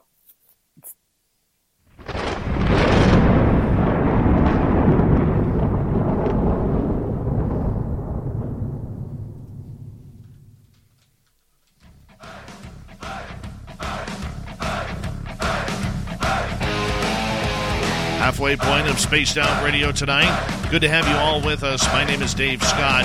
Very much appreciate earning your listening ears wherever you are on this beautiful planet we call Earth. Hello to everyone listening in on our terrestrial affiliates around North America, digitally on Odyssey Radio, TalkStream Live at KPNL. All of our archives are free. Join us at youtube.com/Spaced Out Radio. Do old Davey the favor. Hit that subscribe button. Website is spacedoutradio.com. We have a plethora of features for you. Rock out to Bumblefoot, read the news wire, check out our swag as well. Follow us on Twitter at Spaced Out Radio, Instagram at Spaced Out Radio Show, and on TikTok at Spaced Out Radio. Final time tonight, we say hello to Varla Ventura. VarlaVentura.net is her website. You can get all of her books at any major bookstore or online. And we're going to take a few audience questions. How you doing, Varla? I'm doing great. You got a Taco Bell story. You're gonna kick me right where it counts. Well, now there's the most. Have you ever been to the most beautiful Taco Bell in all of the world? No. Well, it's about 20 minutes south of San Francisco, and it's in Pacifica, and it's right on the beach, and you have a view of the Pacific Ocean, and it's right there. I'm amazed that they have been able to hold that real estate as long as they have. But there is a Taco Bell that is right on the beach in Pacifica, and it's got views of the ocean and everything. It's got $1 million views, but it's a Taco Bell. Now, to get there from San Francisco, if you had a friend with a car, that would be a lot easier. You could probably Uber down there, And, I don't know, it's past the airport. So you just keep going south all along Highway 1 and you get to Pacifica and you go to the most beautiful Taco Bell in all the world. Sounds like heaven. I know. There's seagulls crying and waves crashing and beautiful, beautiful cold Pacific there before you as you eat Taco Bell. See, that's heaven. If I were to pick heaven on earth, I were immortal. Want to eat Taco Bell every day. Man, that just feels. Yeah, look good. it up. Look up it's famous because it's so beautiful. I mean, it's an amazing location. Obi Flett in the chat room says, "I've been to that one. It's gorgeous." Yeah, I mean it tastes just like Taco Bell, but it's a very special one. Very nice. Very nice. All right, let's get to some audience questions here. Let's start off with the Doug Shelby. Doug. Is lycanthropy an illness or a curse? And do silver bullets really kill them? So lycanthropy is there is an actual medical diagnosis that is called medical lycanthropy, and it manifests in a person being convinced that they're a werewolf. So that's the technical term, is that you're so convinced that you're a werewolf that you exhibit werewolf-like behavior that becomes enhanced at the full moon, and you are diagnosed with lycanthropy. There's also other illnesses that can be kind of thrown in that category, like people might have a hormonal imbalance that causes like excessive growth. It's the whole bearded lady idea that was all kind of like rooted in the idea of lycanthropy being something that was kind of outside of your control.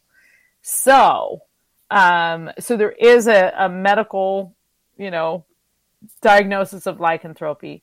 But it also can be considered a curse. I mean, some people have, the story is that they're kind of cursed with this because they have done something wrong. For example, there's a story from like northern Wisconsin. Basically the story is that, there were two hunters who were given the gift, indigenous people. There were two hunters and they were given the gift to hunt and transform into wolves in order to be effective hunters to prevent everybody from starving. But the one, the caveat was you can never turn on each other. And, they did. One of them turned on the other one and it caused them both to be banished. And that is believed to be the beginning of the North American werewolf, as that idea that they were given this special ability and then they abused it, and so they were cursed. So there is that idea of being a werewolf a curse. I think vampires actually are the traditionally that curse. It's more of a curse of immortality, whereas werewolves, as we've learned tonight, many people are, it's very sought after. It's a very sought after ability.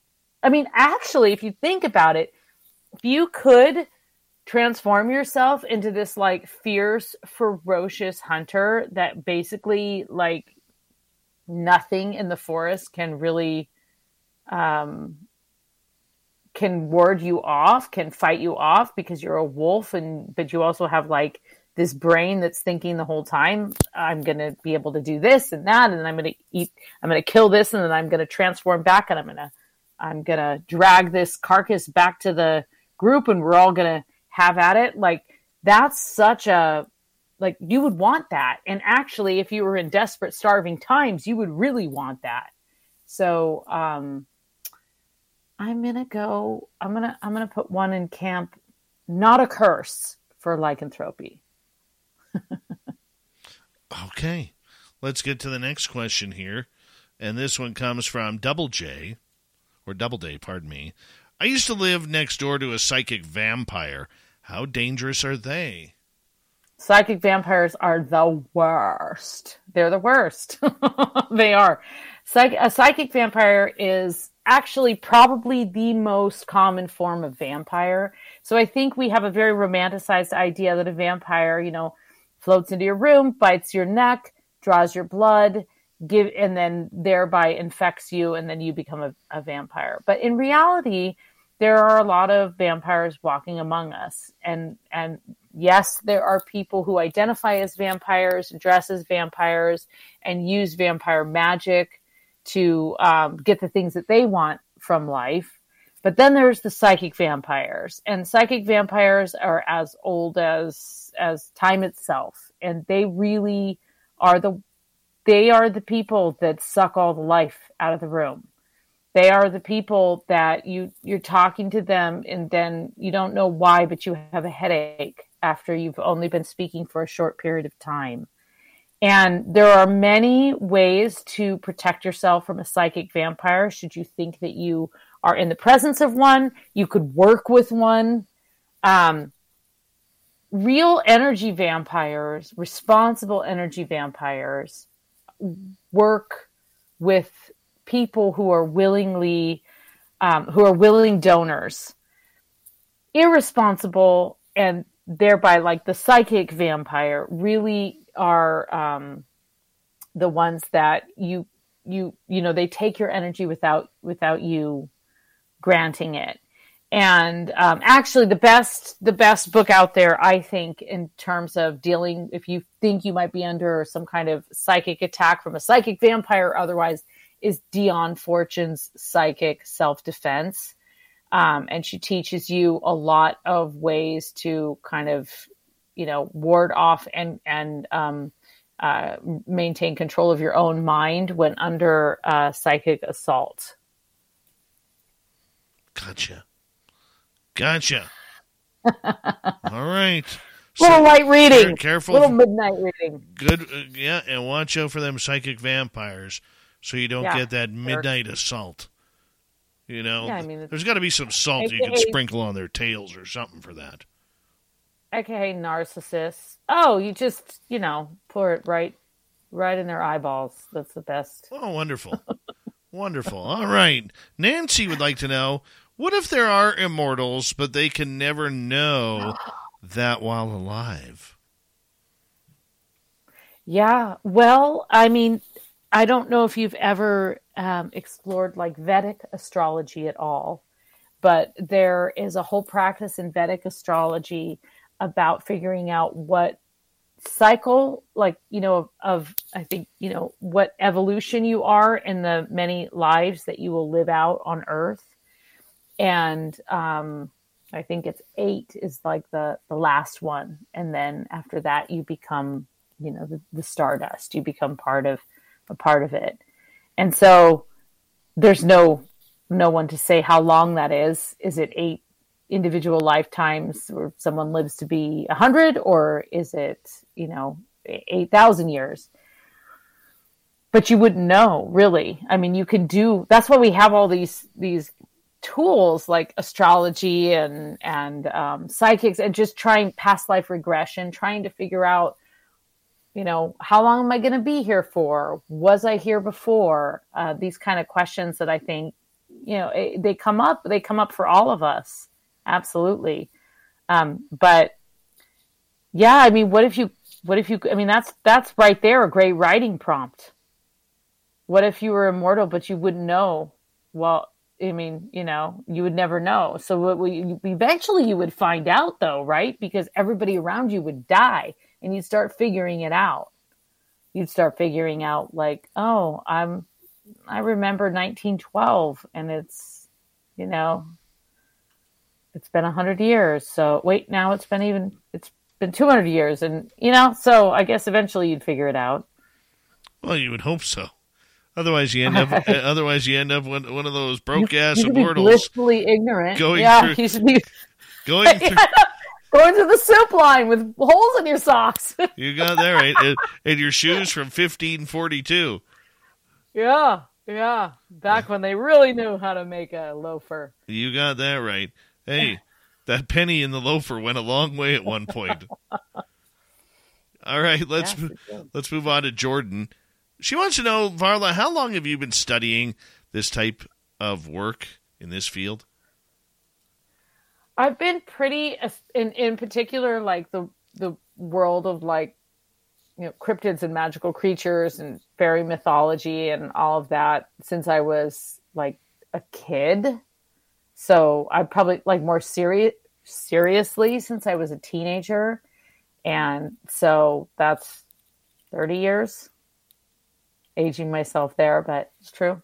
Wow. I'm proud of it. You got 3 decades under your belt? Yeah, I've got more than 3 decades under my belt, but I got 3 decades of, comprehensive folkloric reading. Yeah, I'm basically still the same person I was when I was 30. Sure you are. Sure you are. Hey, I'm immortal! Figured it out. That's right. That's right. Blake would like to know, what would the Occam's razor say about the UFO phenomena in your mind? Or what would finding to dead birds look dead for a long time in your house at the foot of your room steps mean?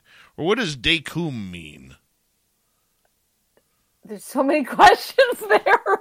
Can you help me? Okay, let's start with what would finding dead birds in your house at the foot of your steps?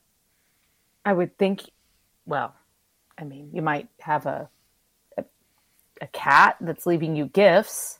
Could be a shape-shifting cat. I don't know what Dakum means. And I'm not really... can you take that first one? What would Occam's razor say about the UFO phenomenon? Oh, I thought you would like that. Yeah, I'm not really... I don't know. I mean, it's not really my area of expertise at all, the UFO. You know what I think? I think UFOs are fairies, so I'm kind of a one-note gal here. Oh, you're killing me. You're killing me here. Here I'm supposed to rely on you. All right. How would I explain that? I'm not a big Occam's razor kind of guy. You know?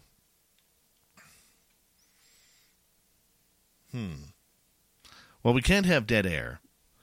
What does Dakum mean? No, I don't know what Dakum means. I looked up Did you look that one up? Definition of Dakum. Dakum. Let's see. Dakum meaning numerology is Dakum meaning is hold on. Numerology. Dakum name numerology is 4, and here you can learn how to pronounce Dakum. Okay, we figured that out. I'm pretty sure I can figure that out. What's the meaning? Numerology. I'm not really sure. I think I can kind of just go back to that first part of the question, which basically, I mean, like Occam's razor, like the simplest, this is how you solve crimes, right? Like the most logical or simplest explanation is usually the correct one, right?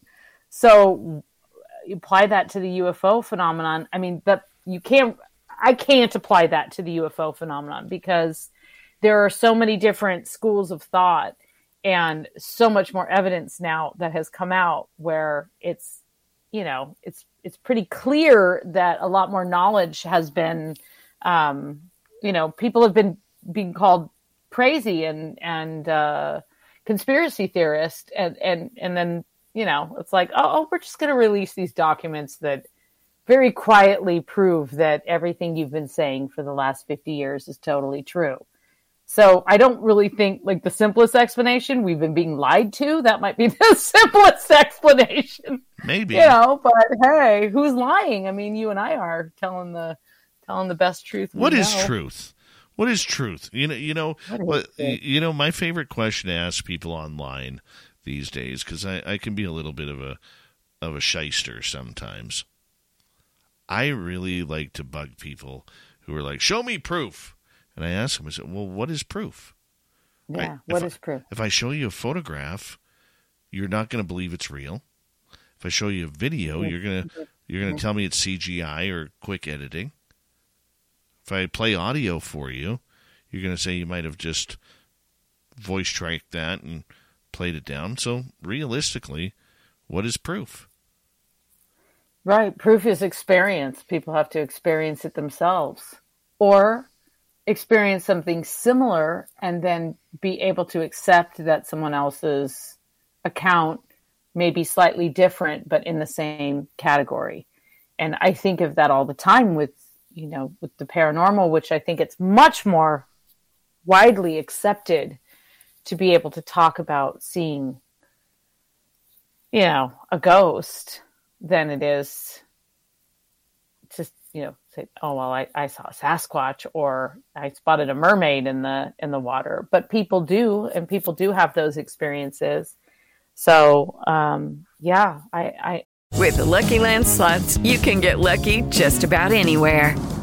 This is your captain speaking. We've got clear runway and the weather's fine, but we're just going to circle up here a while and get lucky. No, nothing like that. It's just these cash prizes add up quick. So I suggest you sit back, keep your tray table upright, and start getting lucky.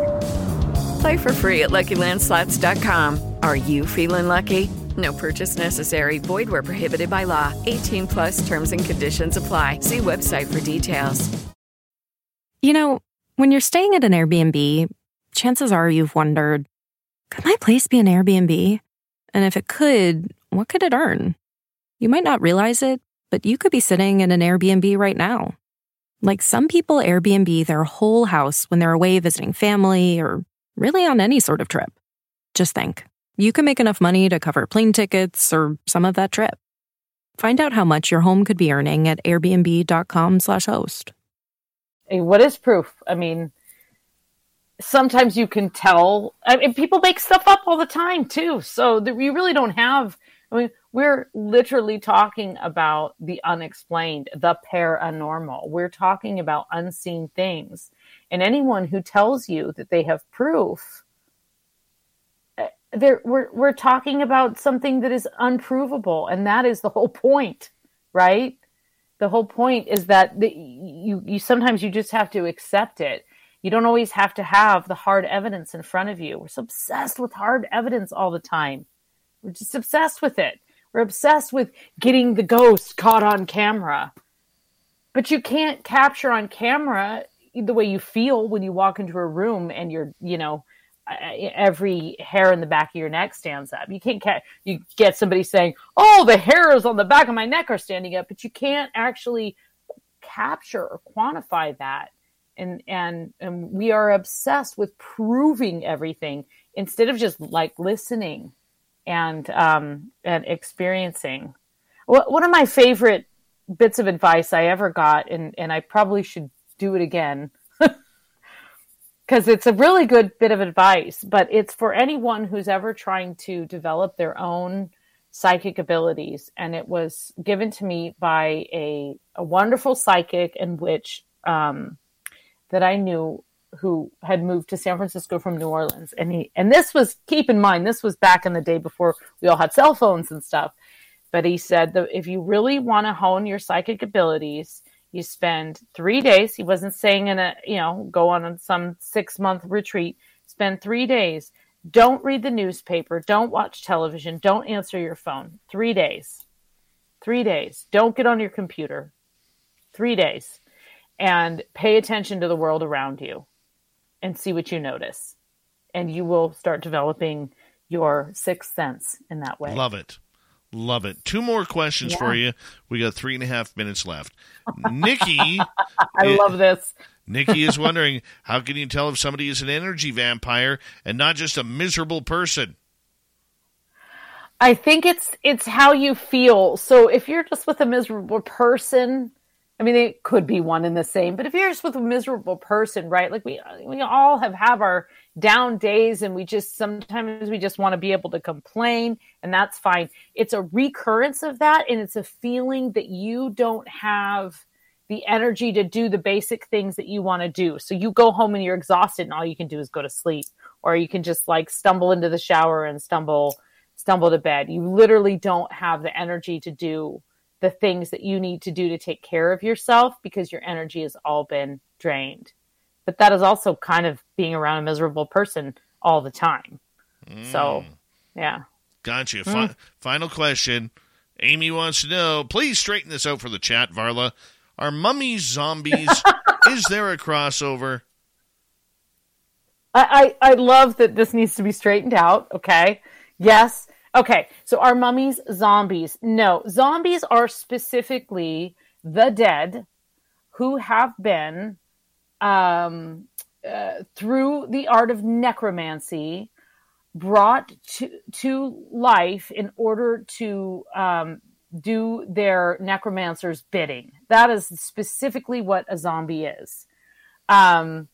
Mummies are something totally different. Mummification is a process in which you preserve prior to formaldehyde, it was how you embalmed bodies.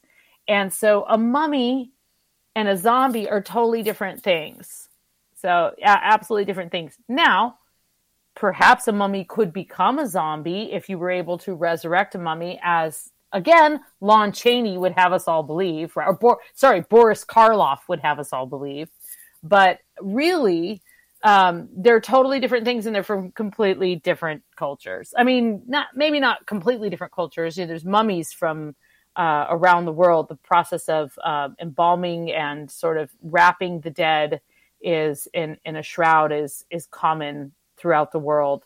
But zombie and zombie resurrection has its roots in Haitian voodoo. Varla, where can people find your books?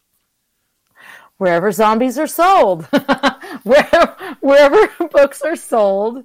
All my books are available and in your local independent bookstore, bookshop.org, Amazon.com, all the places where books live. The library, you can get my books there. I'm still in print.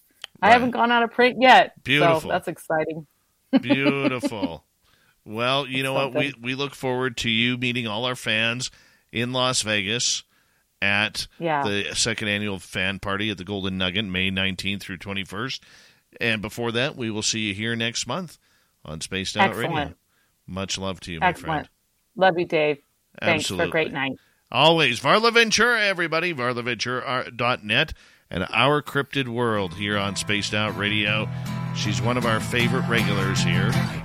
Coming up next, we're going to head to the swamp. Then Robin McCrae joins us as we turn up the woo on the Cryptid Report. She fills in for Super Duke. Spaced Out Radio's hour number 3 coming up next.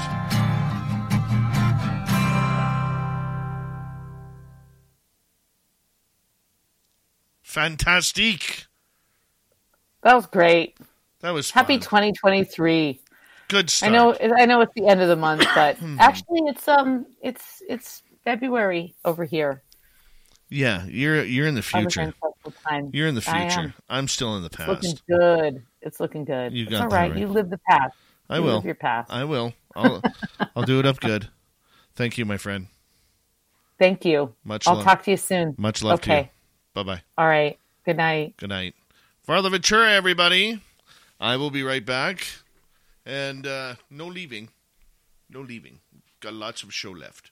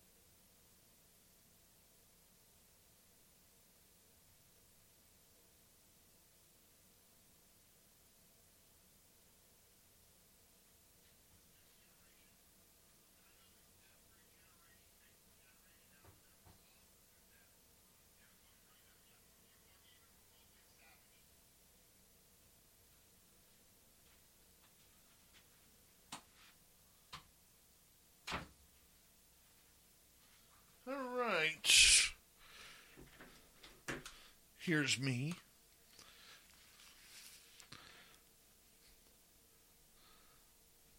Here's my Spaced Out Radio cup that you can get on our website, spacedoutradio.com.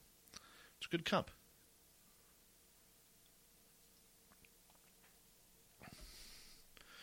Want to remind all of you that I will be in San Francisco, California in March 17th through 19th for UFOCon 2023. It's put on by Lorien Fenton. You can get your tickets at UFOCon2023.com.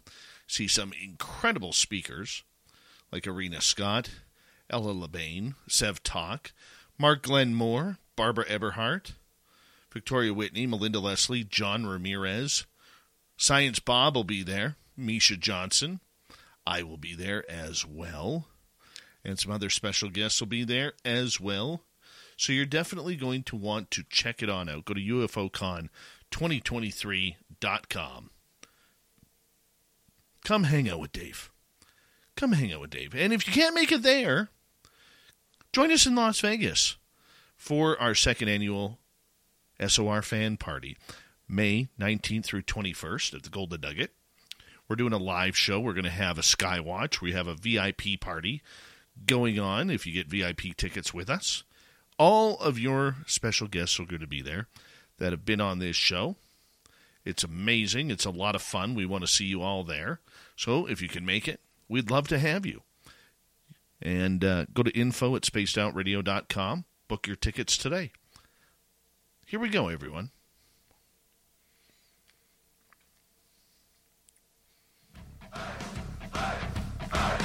Would you like to connect with us? Head to spacedoutradio.com for all your latest show info. Now, back to Dave Scott and SOR. Third and final hour of Spaced Out Radio is now underway.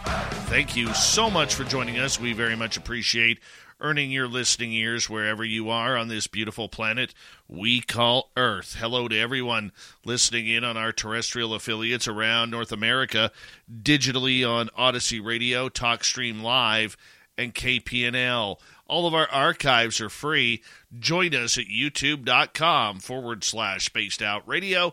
Do old Davey the favor, hit that subscribe button. The Desert Clam has set the password for tonight in the SOR Space Travelers Club. Quadranamus is your password. Use it wisely, Space Travelers, as the Clam sets the password each and every night right here on Spaced Out Radio. Our website is spacedoutradio.com. We have a plethora of features for you. Rock out to Bumblefoot, read the Newswire, check out our swag as well. Follow us on Twitter at Spaced Out Radio, Instagram at Spaced Out Radio Show, and on TikTok at Spaced Out Radio. Well, it is that time once again. We're going to head to the swamp. Yeah, our resident swamp dweller takes us on another spooky journey. Hi, Spaced Out Radio listeners. This is Swamp Dweller. It's time for your nightly dose of spookiness on the show. If you have an interesting encounter or a spooky story that you would like to share, be sure to submit them in at swampdweller.net. You can also find our YouTube channel at youtube.com/swampdwellerreads. Now, let's chill out, relax, and together, let's enter the swamp.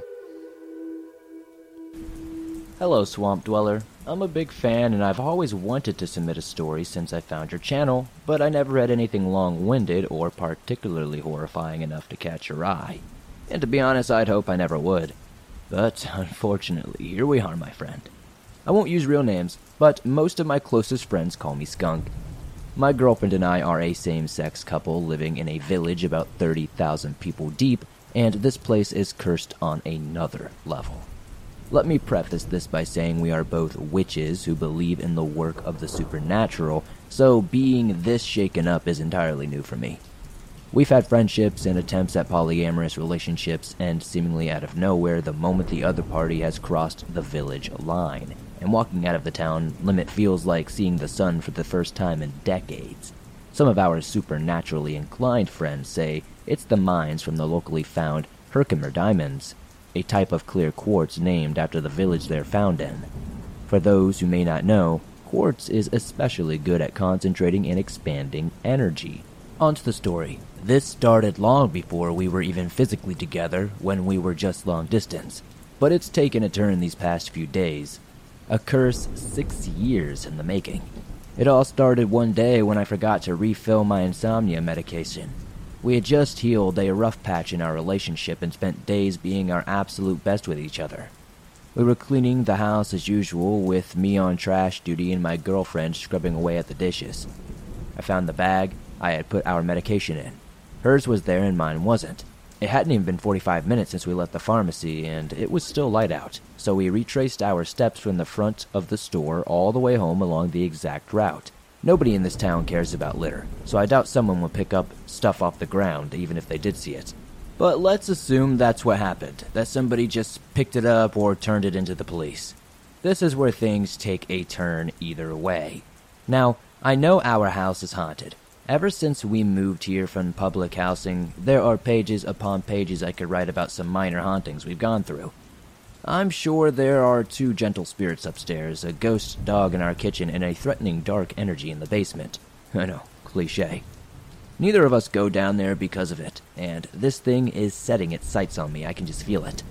My girlfriend heard a scream outside the night before last while watching the snow fall for the first time this season. She rushed inside, shocked that I didn't hear it. I was about to go onto the back porch to see if there was an animal or some sort of trespasser on the property, as there had been before, but I couldn't even physically bring myself to open the door because it was so cold. So instead I looked through the small window above the kitchen sink. Here's where many people would say they saw a shadow, face, eyes, or something, but I saw absolutely nothing. What I felt, on the other hand, was absolutely unreal. I have almost died twice in my lifetime, but the dread and fear I felt at this moment were undoubtedly worse than either of those events combined. I swear in my life that this is not an exaggeration. I've often felt invisible eyes on me from the windows or the shadows of my home, but this was worse than any of those other times. Of course, the entire Tri-County area used to be indigenous lands, and it was finally winter, and there were plenty of woods around, and the snowstorm was raging hard, so energy could definitely be all over the place, and that big W word I'm afraid to type out, aka Wendigo, could definitely be lurking around. But we quickly moved on from this, didn't want to think about it too much or conjure anything. Now, last night, however, was even creepier for me. It was now the 3rd night without my medication, and sleep was becoming more and more elusive. As I managed to sneak in maybe an hour or 2 of sleep, I awoke to my girlfriend snoring 3 times louder than usual, and the heat was at least 15 degrees warmer. I was annoyed, so I shook her awake and asked her if she turned up the heat while I was sleeping, to which she replied she barely was at all conscious most of the night, so I don't think she did. At this point, it's 5 a.m., and as I'm writing this, I have chills all over my body.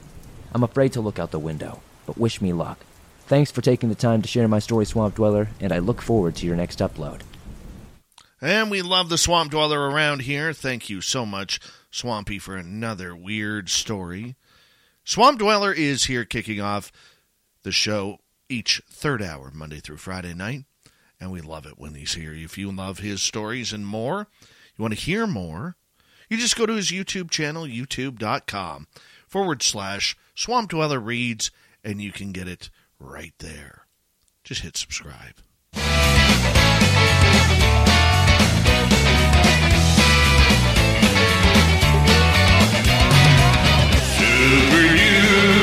Super Duke, the Cryptid Report with Super Duke. Filling in for the vacationing Super Duke on the Cryptid Report, we have Robin McCrae coming on in. And Robin, it's good to have you back here in 2023. How have you been? I'm good. It's so good to see you. I miss talking to you. I know. I've just been so busy and everything's just been... I know. It's been crazy here as well, so I get it. How have you been? Like, how's the cryptids outside? How's your big feet around your house? They're actually doing really good. They were kind of upset last week because one of the neighbors is plowing down a lot of trees over there. So they were, huffing and puffing, but they didn't misbehave. They were fine for me. I didn't have any problems. There was an older one that kept coming up to the fence at night, and he sounded awful, but he said he was fine. It was just because he was old. So I was like, okay. told me to quit worrying about him because I kept asking him if he needed any healing done to him. And I think it annoyed him because I kept bucking him. But they're doing good. They're, loud and proud like they always are. Now for people who may not have ever listened to you, I mean, there is some serious woo with you because you are a psychic intuitive and you have the ability to communicate with Sasquatch. Right. Now that might be and the Dogman and any cryptid. Yeah. How did you find out you had that gift? I actually didn't know that I didn't because it just was, that happened even before I could talk. I don't know a time that I didn't. So as I grew up, I just assumed everybody else could talk to all these things. My first abduction by the ETs was I was 4 and I talked to them and then they would continually mind speak with me afterwards. And then, the Bigfoot were there and the Dogmen and the cat people and anything else that came through. Leftovers. Or the DMV. Number 97. Or house cleaning. Or Chumba Casino always brings the fun. Play over 100 different games online for free from anywhere. You could redeem some serious prizes.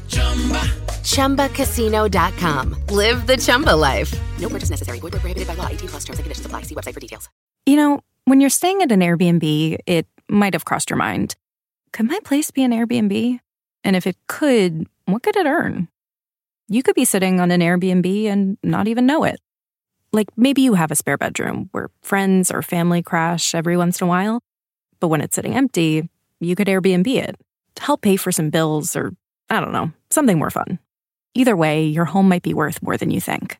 Find out how much at airbnb.com/host. I just didn't really know that was something that not everybody did.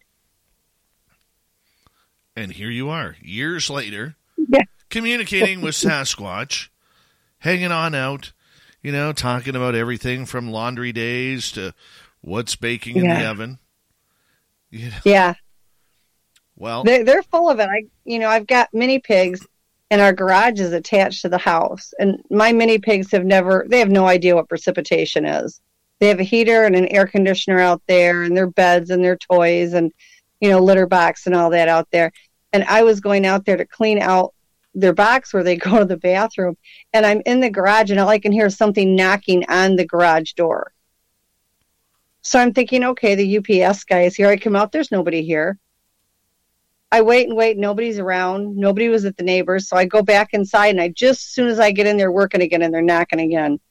I was like, forget it. Wow. Yeah. Yeah, it gets crazy. Like we'll have a couple days where it'll die down a little bit, but honestly, even on the days that it's quiet, it's like because mind speak, they don't have to be standing here to mind speak.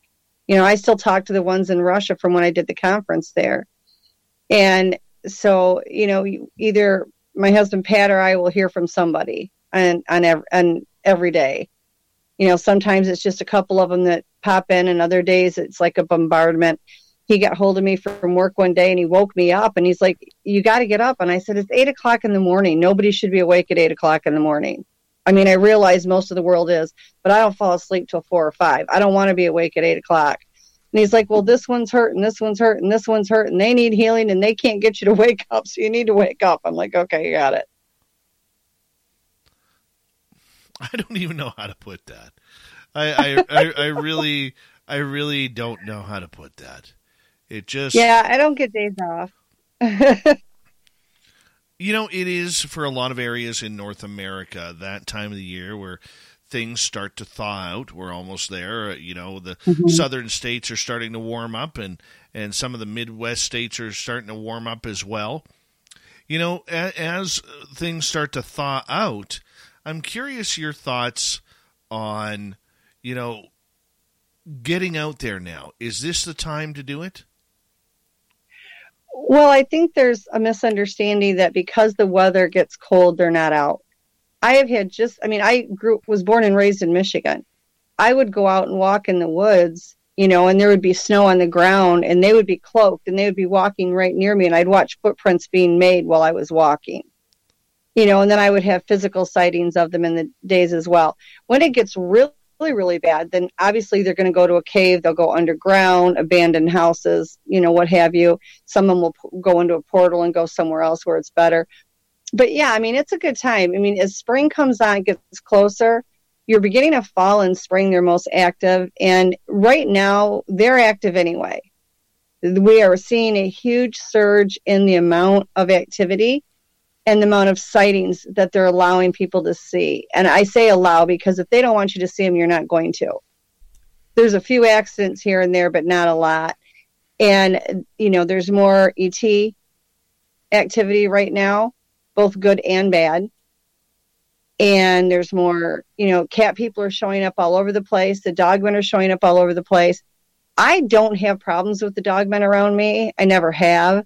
I've gone places where they've had aggressive dogmen and I've talked with them. But any place I've ever lived, they don't bother me. I mean, I've got a werewolf across the driveway. And, for the longest time, I didn't even realize that's what he was. He would just mind speak. And I got to look at him and I was like, wait a minute, this is a little different. And my next door neighbor has seen the dogmen. She saw two of them walking across the field right past the end of her driveway. So, thanks, Steve. He's a doll. So, I mean, it's just not been a problem. I do a lot of energy work around my property and on my property and stuff. And the good ones are really attracted to that. And I think that helps a lot. So it stays pretty good. I mean, we had, I think the worst we ever had, and it still is a problem now and then, are the kids. The Bigfoot kids, they can get a little rowdy, and they don't do it to be obnoxious. They just get playing. They would get up on the roof, and they'd keep Pat and I awake all night long pounding up there. I mean, I literally went out in the middle of the night one night, and I'm out there using the mom voice, chewing them out. They finally quit. But they went in the garage to see the animals. I used to have kennels for my dogs out there, and, the dogs didn't like it, so they were in the house, of course. But they would get in the garage and I would leave and the door would be down. I'd come back and somebody had kicked in the bottom of my door every single time. And you would see muddy footprints in there and you would see where they had gotten in there. And then all the kennels are open and the animals are running around like a freak show. But they aren't doing it to try to be bad per se, but they don't realize how strong they are, and they're typical kids. They want, they may be 5 foot tall and be a child and be able to bench press a car, but they're still a kid. Oh, very true. Very true. Blue Cruz has a question for you. And he is asking, have you met other psychics with similar abilities as yours? I have. I think that everybody, it's kind of individualized, the abilities that you get. But yeah, I mean, I've worked with some that have abilities. I'm certainly not the only one. Trust me. I mean, I'm not any big deal. There's millions of people out there that can do what I do, I think. But yeah, I have met a few here and there. And what's nice is they may be able to do something I can't, or I may have an ability that they don't. And so it's great to really work together. One of my dearest friends is telepathic, as well as my husband. And it's like between the three of us, we work for the Bigfoots. I mean, we in the cryptids, and we do various things for them. And we have a choice if we want to or not, obviously. But it works out great because there might be something I can do that they can't, or something I can't that they can. So you end up coming together as a collective. Okay, so the fact that you have this ability, and I have worked with you on my own area here in BC. Mm-hmm. Excuse me. I've told you this, and I'll tell our audience, I was a little skeptical of it until all of a sudden, and that's okay. Until all of a sudden Robin started saying things that were happening. And then she said, be prepared, the big guy, I remember you saying this, the big guy is watching you. And you even said, I think you're going to see him very soon. And this was about a week before. And lo and behold, first weekend in October, there he is. The big 10-footer. Yeah. I'm still trying. Do you remember? Yeah, go ahead. Ask. I'm sorry. Do you remember? It was not this past Christmas, the year before. Duke and you put together a show like a round table. It'll total up the end of the year. And do you remember you made a comment about somebody moved something on by your computer, the wires of your computer. And when we went to break, I said, Dave, this foot is like in my head going on about the window. And I had no idea what all was in your office. I had no clue. And he kept describing this window, and I described the window to you, and you turned white, like the color of milk. I thought you were going to pass out on me. And you turned around and you moved the flag, and there's a window back there. Yes. Yeah, and that was crazy. Because he wouldn't stop. And I was like, you're going to make me look like an idiot on air. You know, he was just driving me nuts. And lo and behold, there's a window. I love it. He wants to know, too, when you're coming back. Oh. Where have you been? Because when was the last time you were up there? Because he says he wants to know, the one that you saw wants to know when you're coming back. You can tell him when the snow melts and we can get vehicles in there. That's when we will come back. So I'm hoping. Okay, because he said. I'm hoping. April. Okay, yeah, he acts like he hasn't seen you in a while. Okay, what did you give him for food? Because he wants whatever. You must have left food somewhere, or he took food somewhere from you. Well, unless he walked into my vehicle while we were in the trees. Maybe it's possible. I don't know. He said to tell you to bring the food back. Maybe the sunflower seeds? Because we eat a lot of maybe. He didn't seeds. say. He just said to tell you to bring the food back. Oh. He can see why you like it. Oh, okay. One night when we were there, we were just sitting around, and there was about 6 of us there. We were sitting around in lawn chairs, and we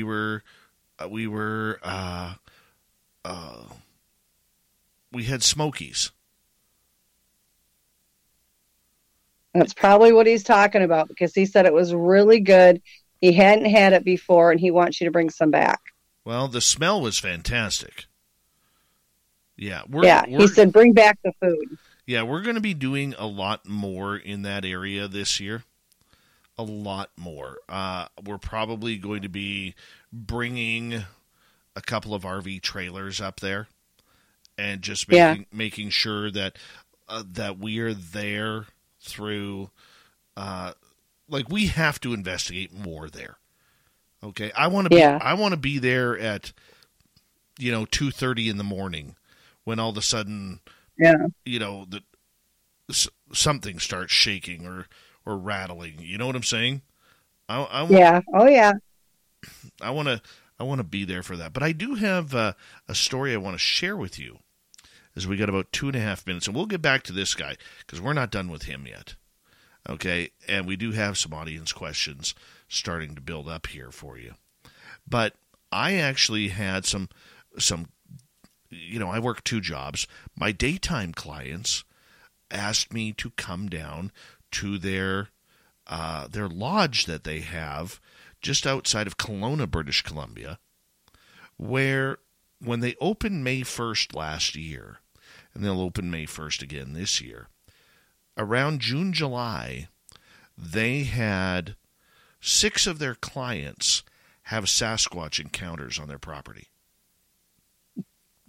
So they came back specifically to talk to me because they knew I was in it. And I remember they're like, hey, are you still into finding monsters and Bigfoot? I'm like, hell yeah. And they're like, would you come to our lodge? And I said, why? They told us stories that people were finding footprints. They were hearing roars and screams that were really weird. One couple even stayed in the lodge one night, and as they were going to bed, the wife looks out the window, and there is this giant head with beady red eyes staring back at her. Now, and go ahead. No, I was going to say the thing about the red eyes, their eyes, it's kind of like a mood ring as far as how you read it. And it can mean that they're mad, but it can also mean that they're scared. Unfortunately, you've got to go by how you read their energy as to which one it is. But So just because it's red doesn't necessarily mean it's bad. Right. Well, these people are absolutely praying that we can find some Sasquatch on their property because they literally want to sell, use it as a tourist attraction. That, hey, we're getting this activity around here. And the funny part about it was they were cleaning out behind one of the sheds one day, getting everything organized in the fall before the winter, and they were moving a bunch of wood. And lying on the ground behind all the wood was a 6-foot carving of a Sasquatch. That's amazing. Yeah. They're really artistic. They used to do tree drawings for me. And then they would take rocks and they would do scrapes. I don't know what they used to do it, and they would draw on the rocks. So it's amazing what they can do. It is. It's absolutely amazing. And you know what, Robin, I'm going to get you to hold on right there because we have Robin McRae till the top of the hour here on Spaced Out Radio, filling in for Super Duke from World Bigfoot Radio on the Cryptid Report tonight. More questions about Sasquatch. We'll get to some audience questions as well. And telepathically, what is my Sasquatch guy saying to Robin? We'll be right back on Spaced Out Radio for the final half hour. Stay tuned.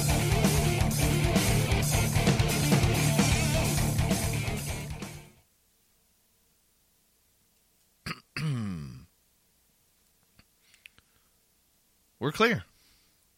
You're going to end up being as bad as Duke, where they're going to give you a shopping list every time you go. Psychic Nikki from Seattle is asking, who is over your shoulder? What they're seeing, there's a shadow over my shoulder. That's because I'm actually on my porch because it's kind of raining, and I didn't want to do this in the house because it wakes all the dogs up. But I also have off my left side, I have got one that's cloaked that's been slowly coming up on the side. And then on the right side, I've got two that are standing over by the garage.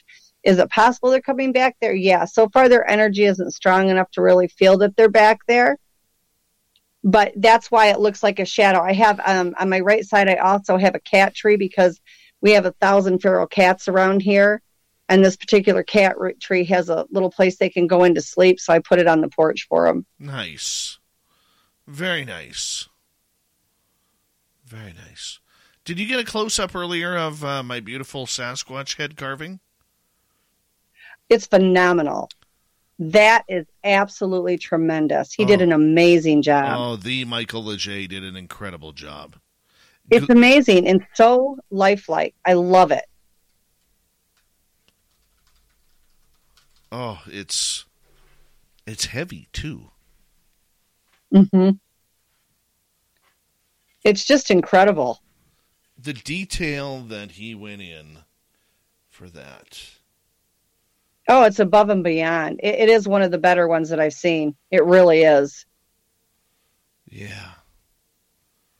I just feel that it is actually looking at me. Like, there's actually something in this that's looking at me. Powerful. Very, very it powerful. is. I mean, it really is. I mean, you could sit there and look at it and almost get lost into looking at it. I know. Man. He just did a tremendous job. Just talented. Incredible. So talented. He really is. It's just wonderful. Yeah, that is just wow. I am still stunned by it. Yeah, it's just tremendous. It really is. I was watching it when we were talking earlier, too. Oh. Yeah, they're outside tonight. They've been moving around in the bushes and stuff. They do that when I come out here.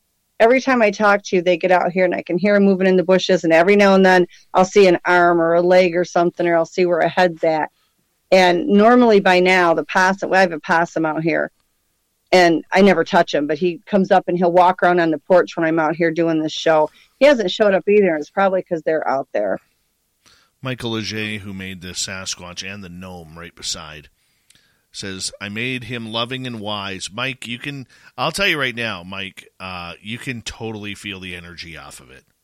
Oh, and it does, and it feels wonderful. It feels like nothing but love. It's just fantastic. You did an extraordinary job.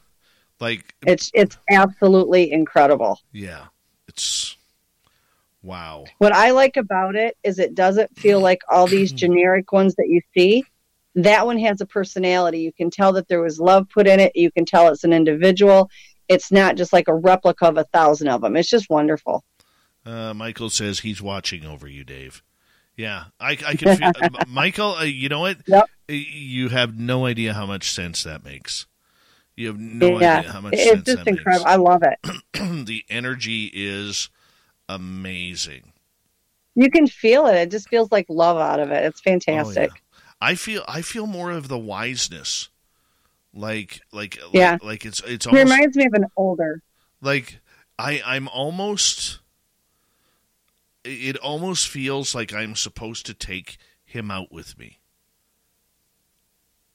I wouldn't do that.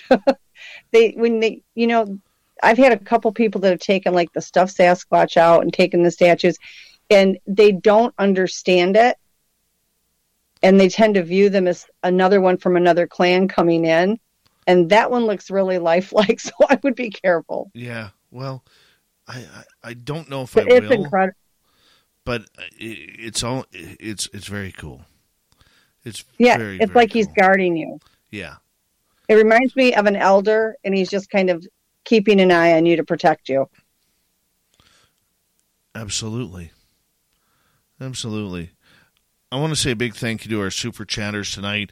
Louie ×2, D. Cohen, Blake, Lara, Rob, Kira, Nightwatch, Margie, Mike, Ant-Man, Deb, Blue Cruise, Thomas, Maddie, Molly, Amy, Steve, and Susie. Thank you so much for the love tonight, guys. Very much appreciate it. Very much so. And let's see you all in San Francisco at UFOCon2023.com. You could get the tickets there, and we'll see you all in Vegas as well. Here we go.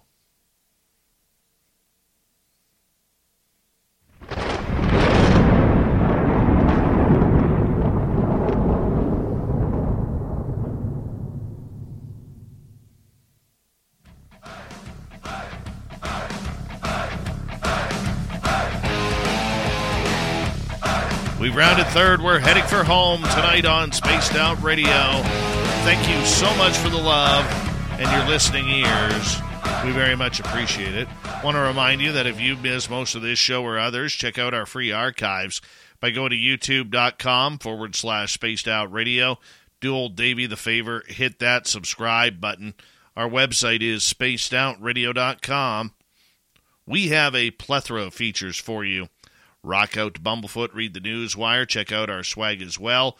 Follow us on Twitter at Spaced Out Radio, Instagram at Spaced Out Radio Show, and on TikTok at Spaced Out Radio. It's the Cryptid Report happening till the top of the hour. Filling in for a vacationing Super Duke for World Bigfoot Radio is psychic and researcher Robin McRae. Robin, welcome back. Thank you. I got to ask you about my guy. My Sasquatch guy. Okay? Because you were asking, he had a message, when are you coming back? When are you coming back? Yeah. How long is it going to take us before we get to see him again? I don't think you're going to wait as long as you did the last time. I think what's going to be the issue is when you come back with more people than what you had before, because then you have that adjustment again, and that might slow it down a little bit. But I feel like he's going to be close by, even if you're not getting a visual sighting. Leftovers. Or the DMV. Number 97. Or house cleaning. Or Chumba Casino always brings the fun. Play over 100 different games online for free from anywhere. You could redeem some serious prizes. ChumbaCasino.com. Live the Chumba life. No purchase necessary. Void where prohibited by law. 18+ terms and conditions apply. See website for details. You know, when you're staying at an Airbnb, chances are you've wondered, could my place be an Airbnb? And if it could, what could it earn? You might not realize it, but you could be sitting in an Airbnb right now. Like some people Airbnb their whole house when they're away visiting family or really on any sort of trip. Just think. You can make enough money to cover plane tickets or some of that trip. Find out how much your home could be earning at airbnb.com/host. You might hear movement, you might hear something, but it will take him a while because he's going to have to get, resituated. It is instilled in their brain from the time they are young to not trust anything. Anything could be a trap. So when you bring another person in, even though they can read that person and know if they're going to be safe or not, but at the same time, it does take them a little bit of time. So I don't feel like you're going to have to wait, as long as you did for the last sighting, but you'll get some activity, I would think, within a couple, 2 or 3 times after you're out there. It'll just take them a while to get used to the extra people. Hi, Ferret. Now, I do have to ask you, I have 2 other areas that not near there, but in a different zone, so northeast of me, that people have had encounters, including one logging company. The logging company one there's something eerie about that one. Doesn't feel safe. It's not. And the reason it's not ever going to be safe, you're talking about when logging companies come in, okay, they may do that for the better of our people. However, that's not for the better of the forest people. They're automatically hated. They will mess with their equipment. They will destroy things. They will throw rocks. They will throw a hissy fit. You seldom see where they're going to get physical with someone, but throw things at them, mess with their equipment. That seems to be a typical MO for them because they try to persuade them not to be there. Right. And that's why you end up getting that weird feeling because they're not happy. Right. They're absolutely not happy about it. So if we go in there and investigate and we tell them, look, we apologize for what the loggers did, but, we're here to make peace with you and make sure you're okay. Would that calm things down? It honestly depends on the individuals that are there and how upset they are. You want to make sure that you're not there at the same day that the loggers are there because you don't want them to associate you with those loggers because they're not going to believe you. They just simply are not going to believe you. So you can go in there like on a time when the loggers aren't around and, do like peace talks, which is kind of what I'm going to be doing in North Carolina this weekend, and kind of do peace talks and, say, listen, we're sorry. This isn't, what we wanted to have happen, but, maybe just give them some space and let them do what they're going to do. And again, it comes down to the individual. They are just as individualized as our people are. Right. And whether or not there's any acceptance there. Well, you know what? It's going to be interesting because most of our time will be spent out at the original area. Do you think whatever was negative out there last year that scared us away, do you think that will be back? No, I think that, do I believe in my heart that it comes and goes? Yes. I don't necessarily, it's not looking for you. Okay, I know what it is. It's not looking for you. It's just ETs. That's all it is. And they aren't there because of you. There's something in the soil there. There's something in the land there. Usually you find heavily populated ET areas. They're either looking for a certain person, like, that's why we get them above the house here all the time and showing up in the house. But in your case, they're not looking for you. They're looking for what's in the soil.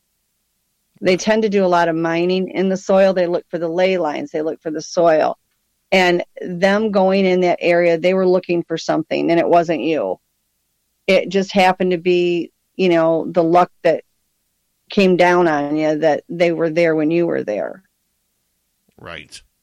Yeah, that was creepy that night. Absolutely creepy.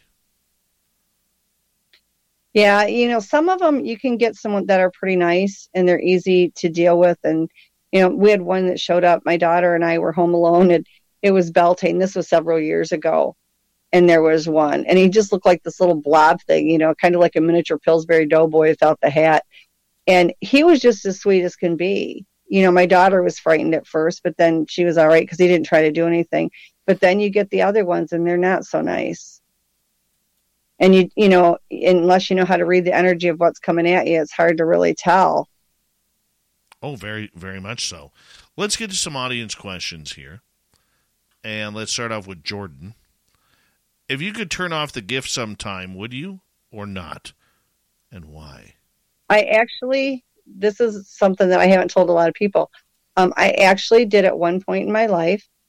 I'm 58 right now, and I was probably in my early 30s at the time, and I get premonitions of things that have either already happened or they're going to happen. And I actually got a premonition of a little boy that was murdered by his dad. And I felt all the fear that the little boy did. I felt when he died, his dad choked him to death. This was back before computers.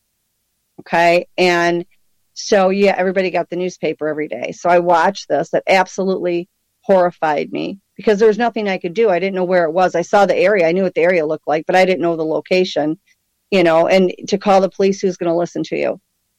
And so the next day in the paper, it was on the front page that they couldn't find this little boy. And it was the same little boy that I saw. And I was like, I don't even know who am I supposed to call to say, what this field looked like. The dad did it, all that. 2 days later, they found him, and it was exactly how it was in my vision. At that point, I simply shut everything down. I was like, I don't know why I have this gift, but if I'm going to have to watch a child die, I can't. I can't. And so I quit talking to the Bigfoots. I quit talking to all the cryptids and, the good ETs and everything. And I just shut it down. And they would continue to talk to me. And I was just basically unresponsive. Or if I responded, it was very little. And I didn't pay attention to the premonitions, which FYI, for anybody that gets them, you have to follow them out, because if you don't, it's a disaster. And about 2 years after this happened, a friend of mine's ex-husband had stolen her children, and the police couldn't find them. And she went up to me and she said, listen, I get it. I get why you don't want to do this, but I want my kids back, and nobody can find my kids. She said, I need you to do this. And then if you want to go quiet again, go quiet, but I got to have my kids back. And I did find her children. They were in Germany, and she had been to Germany at one point in their marriage, and she called there, and the lady said, yeah, the kids had been there, but they left. And so she was just frantic, and I had a vision, and it said the name of the street. It showed the trailer that they were in, the trailer number and everything. And I told it to her, and she said, oh my God, that's his mom's place. She moved there about 2 years ago, and we called the police, and she got her kids back.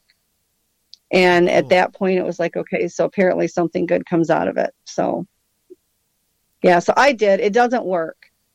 It's very difficult. And even when I did shut it down, they kept talking to me anyway and coaxing me and saying, we need to talk to you, and we need you to do this, and we need you to do that. And, I would talk to them, but not nearly like it. Now I do it like, you would talk to your best friend on the phone every single day. This goes on all day. It goes on all night. And I just tried to shut the whole thing down. You can never completely 100% shut it down, but I don't advise it. For people that have this gift or this ability, you have your abilities and your gifts for a reason, and you have to be true to yourself and follow through with the reason that you have it. It's not by chance that you have it. Right on. Let's go to another question. This one comes from Joe. Do the beings that use portals know where all the portals are? Do they share portals? Pretty much, yeah, they do. Well, they will share them. The thing is, there's more than one kind of portal. There's one that's anchored, which means it's not going anywhere. It's just there all the time. We have one that's anchored that's across from my driveway. There's also the portable ones, which sounds really crazy, but it's been actually documented, even over in Russia, where they can simply wave a hand and open the ground up and go into a portal. I had one on part of my road. The road is cut through a rock wall, and one ran down the side of the rock wall, ran across the road in front of my car, and it opened up in this other half of the rock wall, and he went in it, and then it closed right up. So yeah, you have some that think of an expressway. Okay. When you're on the expressway, thousands of people are driving in and out of it. Do they have some that are privately theirs? Yeah. Like a lot of them, they'll get hold of me and want me to open a rift for them. And when I open a rift, they go in it, and then I close it right behind them. So nothing else is going on. It doesn't stay open. Portals are basically the same way. You open and close your portals with energy. I've done it multiple times for them. Some stay open, and some, certain ones have to open. And then again, like I said, they have their own way of opening them up. randomly wherever they're at. Very cool. Very cool. Let's go to another question here. This one from Blake. Have they ever mimicked human voices, Robin? Oh my gosh, yeah. It can get really bad.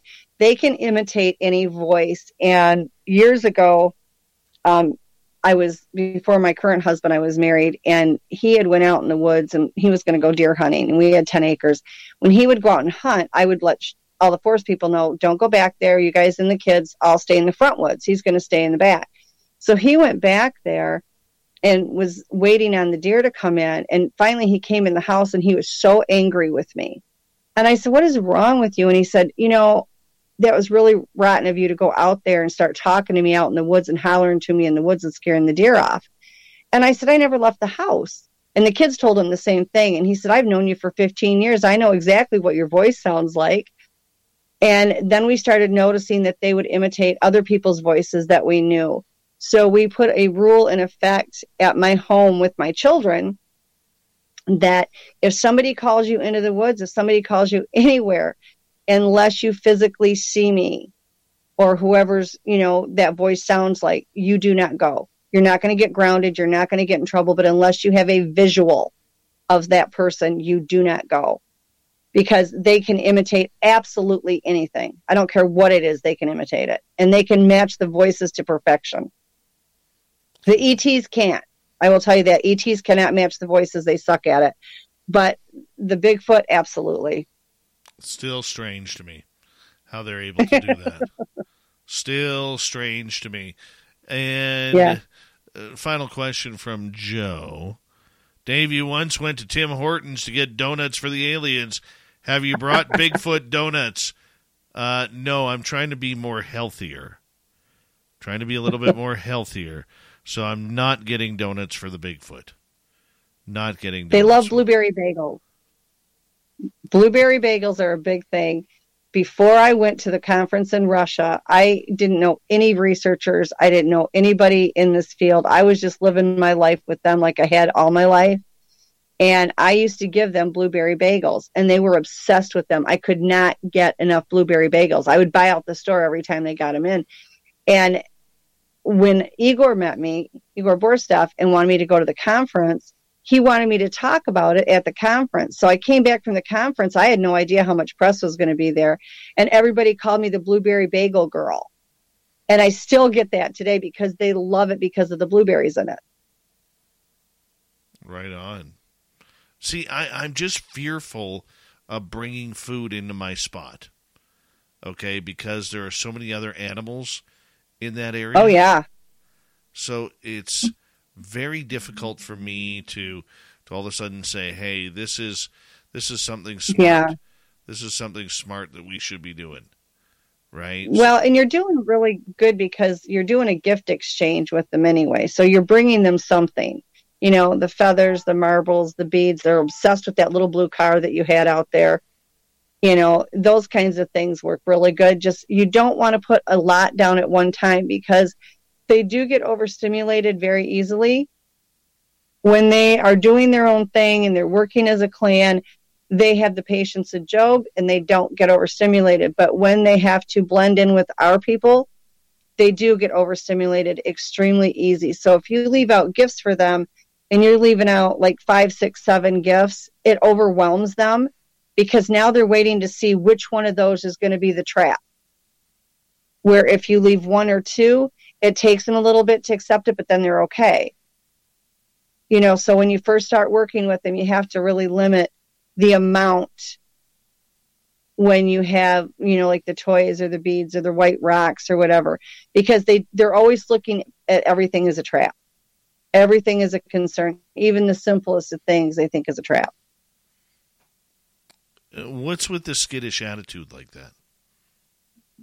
It's inbred in them. Our people have done nothing but try to kill them. They have been hunted. It's not from other cryptids. The fear comes from us. The truth is they could take us out in a heartbeat if they wanted to. There's nothing we could do to stop them. And they don't. They don't choose to. But our people tend to want to kill what they don't understand. And if they don't understand them, they want to hunt them. And now the big thing is, we got to get a body on the slab and we're going to prove it. I hate to, burst anybody's bubble, but we've already had the bodies. We've already done the DNA analysis. The Sasquatch Genome Project was legit. The Bigfoot told me what the results were before that project ever hit, and it matched. You don't have to have a body to prove this. It's already been proven. And there was a gentleman he's deceased now, but he did his own testing, and it came up the same as Melba's.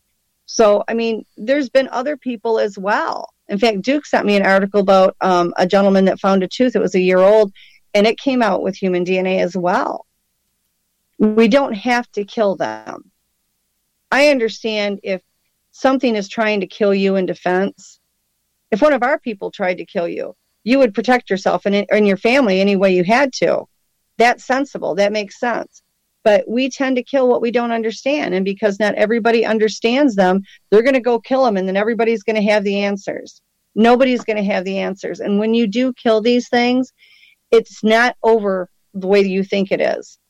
They work as a collective. They're through their higher consciousness, they're all attuned to each other.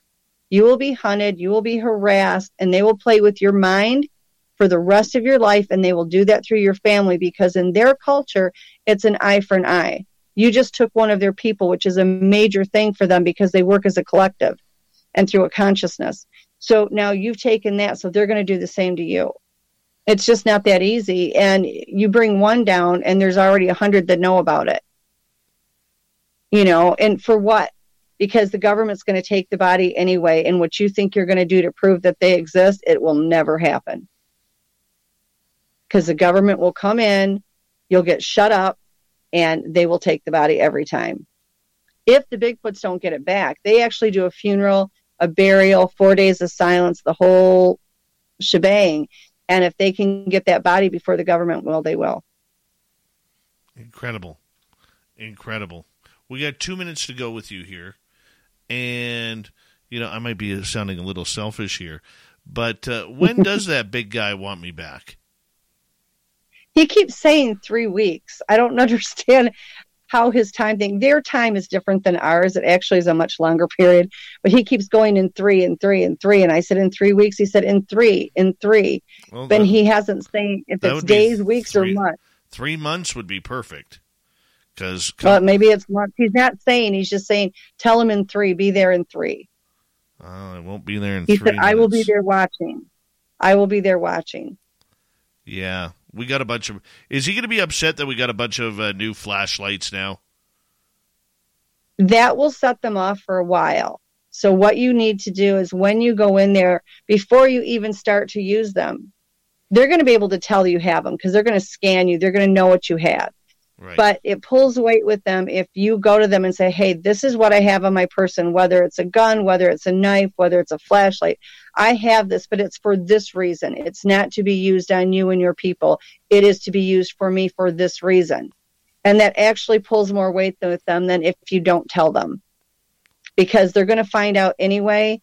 And it's one of these things where if they're reading it on you and you're staying silent about it, then they have reason to doubt your intentions. If they're reading it on you and you come forth with the information, then they're like, oh, okay, they're not hiding anything. You don't want to show it up in their faces. Keep it on the ground. Face the ground so you're not falling or tripping, or keep it low at the base of the trees. Putting it in their face is just a red flag for them. Not only does it hurt their eyes, just like it does us, but it scares them. Robin, where can people find your research? Do you know what? Find it on World Bigfoot Radio, I guess. I swore I'd never do this, but I'm writing a book. It will get done hopefully before the Nebraska Bigfoot Conference, which is in April on the 21st and 22nd. In fact, Duke will be there. William Lunsford will be there. Stephen Hill will be there. Keith Crabtree will be there. And so we're really excited about that. Christy's going to come and help us out, Christy Sci-Fi. If you have questions for me or anything like that, or you need help, you can always get me at my email, which is RLYNNE and then a period, and then FORESTPEOPLE@gmail.com. But I am, people have been on me for like 8 or 9 years now to do this book. So we'll see. Well, we love you, Robin, and we'll get to talk to you I love you too. very, very soon. Thank you so much for tonight. We got Mr. Ron Bumblefoot Thaw rocking in the background with Little Brother is watching. Bumblefoot is the official music of Spaced Out Radio, rocking us in and out of every single show. Get your horns up for the guitar god himself. Special thanks to everybody listening in at home, at work, in your cars, wherever you may be. Thank you to everyone in our chat rooms tonight. YouTube, Twitch, LGAB, Facebook, Spreaker, LinkedIn, the Space Travelers Club, and on Twitter at hashtag Spaced Out Radio.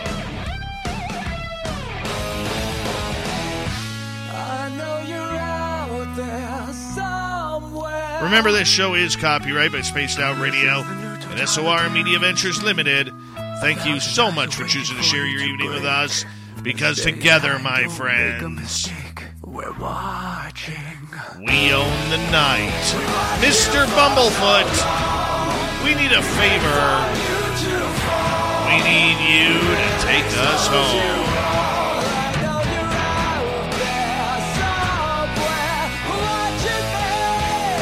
Yes, the Woo Train has docked for the night. But soon, my friends, we shall ride again. Your seats are always available. Your tickets never expire. And if you want to bring a friend, we've got room for them too. Good night.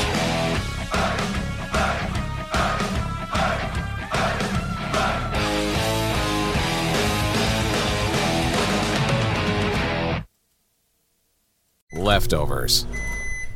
Or the DMV. Number 97. Or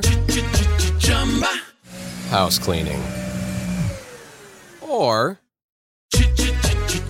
Chumba Casino always brings the fun. Play over 100 different games online for free from anywhere. You could redeem some serious prizes. ChumbaCasino.com. Live the Chumba life. No purchase necessary. Void where prohibited by law. 18+ terms and conditions apply. See website for details. Over 100,000 people across the U.S., most of whom are of African descent, battle sickle cell disease, a condition that can cause life-threatening complications. But you can help. Donating blood with the American Red Cross helps support sickle cell patients, some of whom may require up to 100 units of blood each year to manage the condition. Join the Red Cross as they work to grow the number of blood donors who are Black.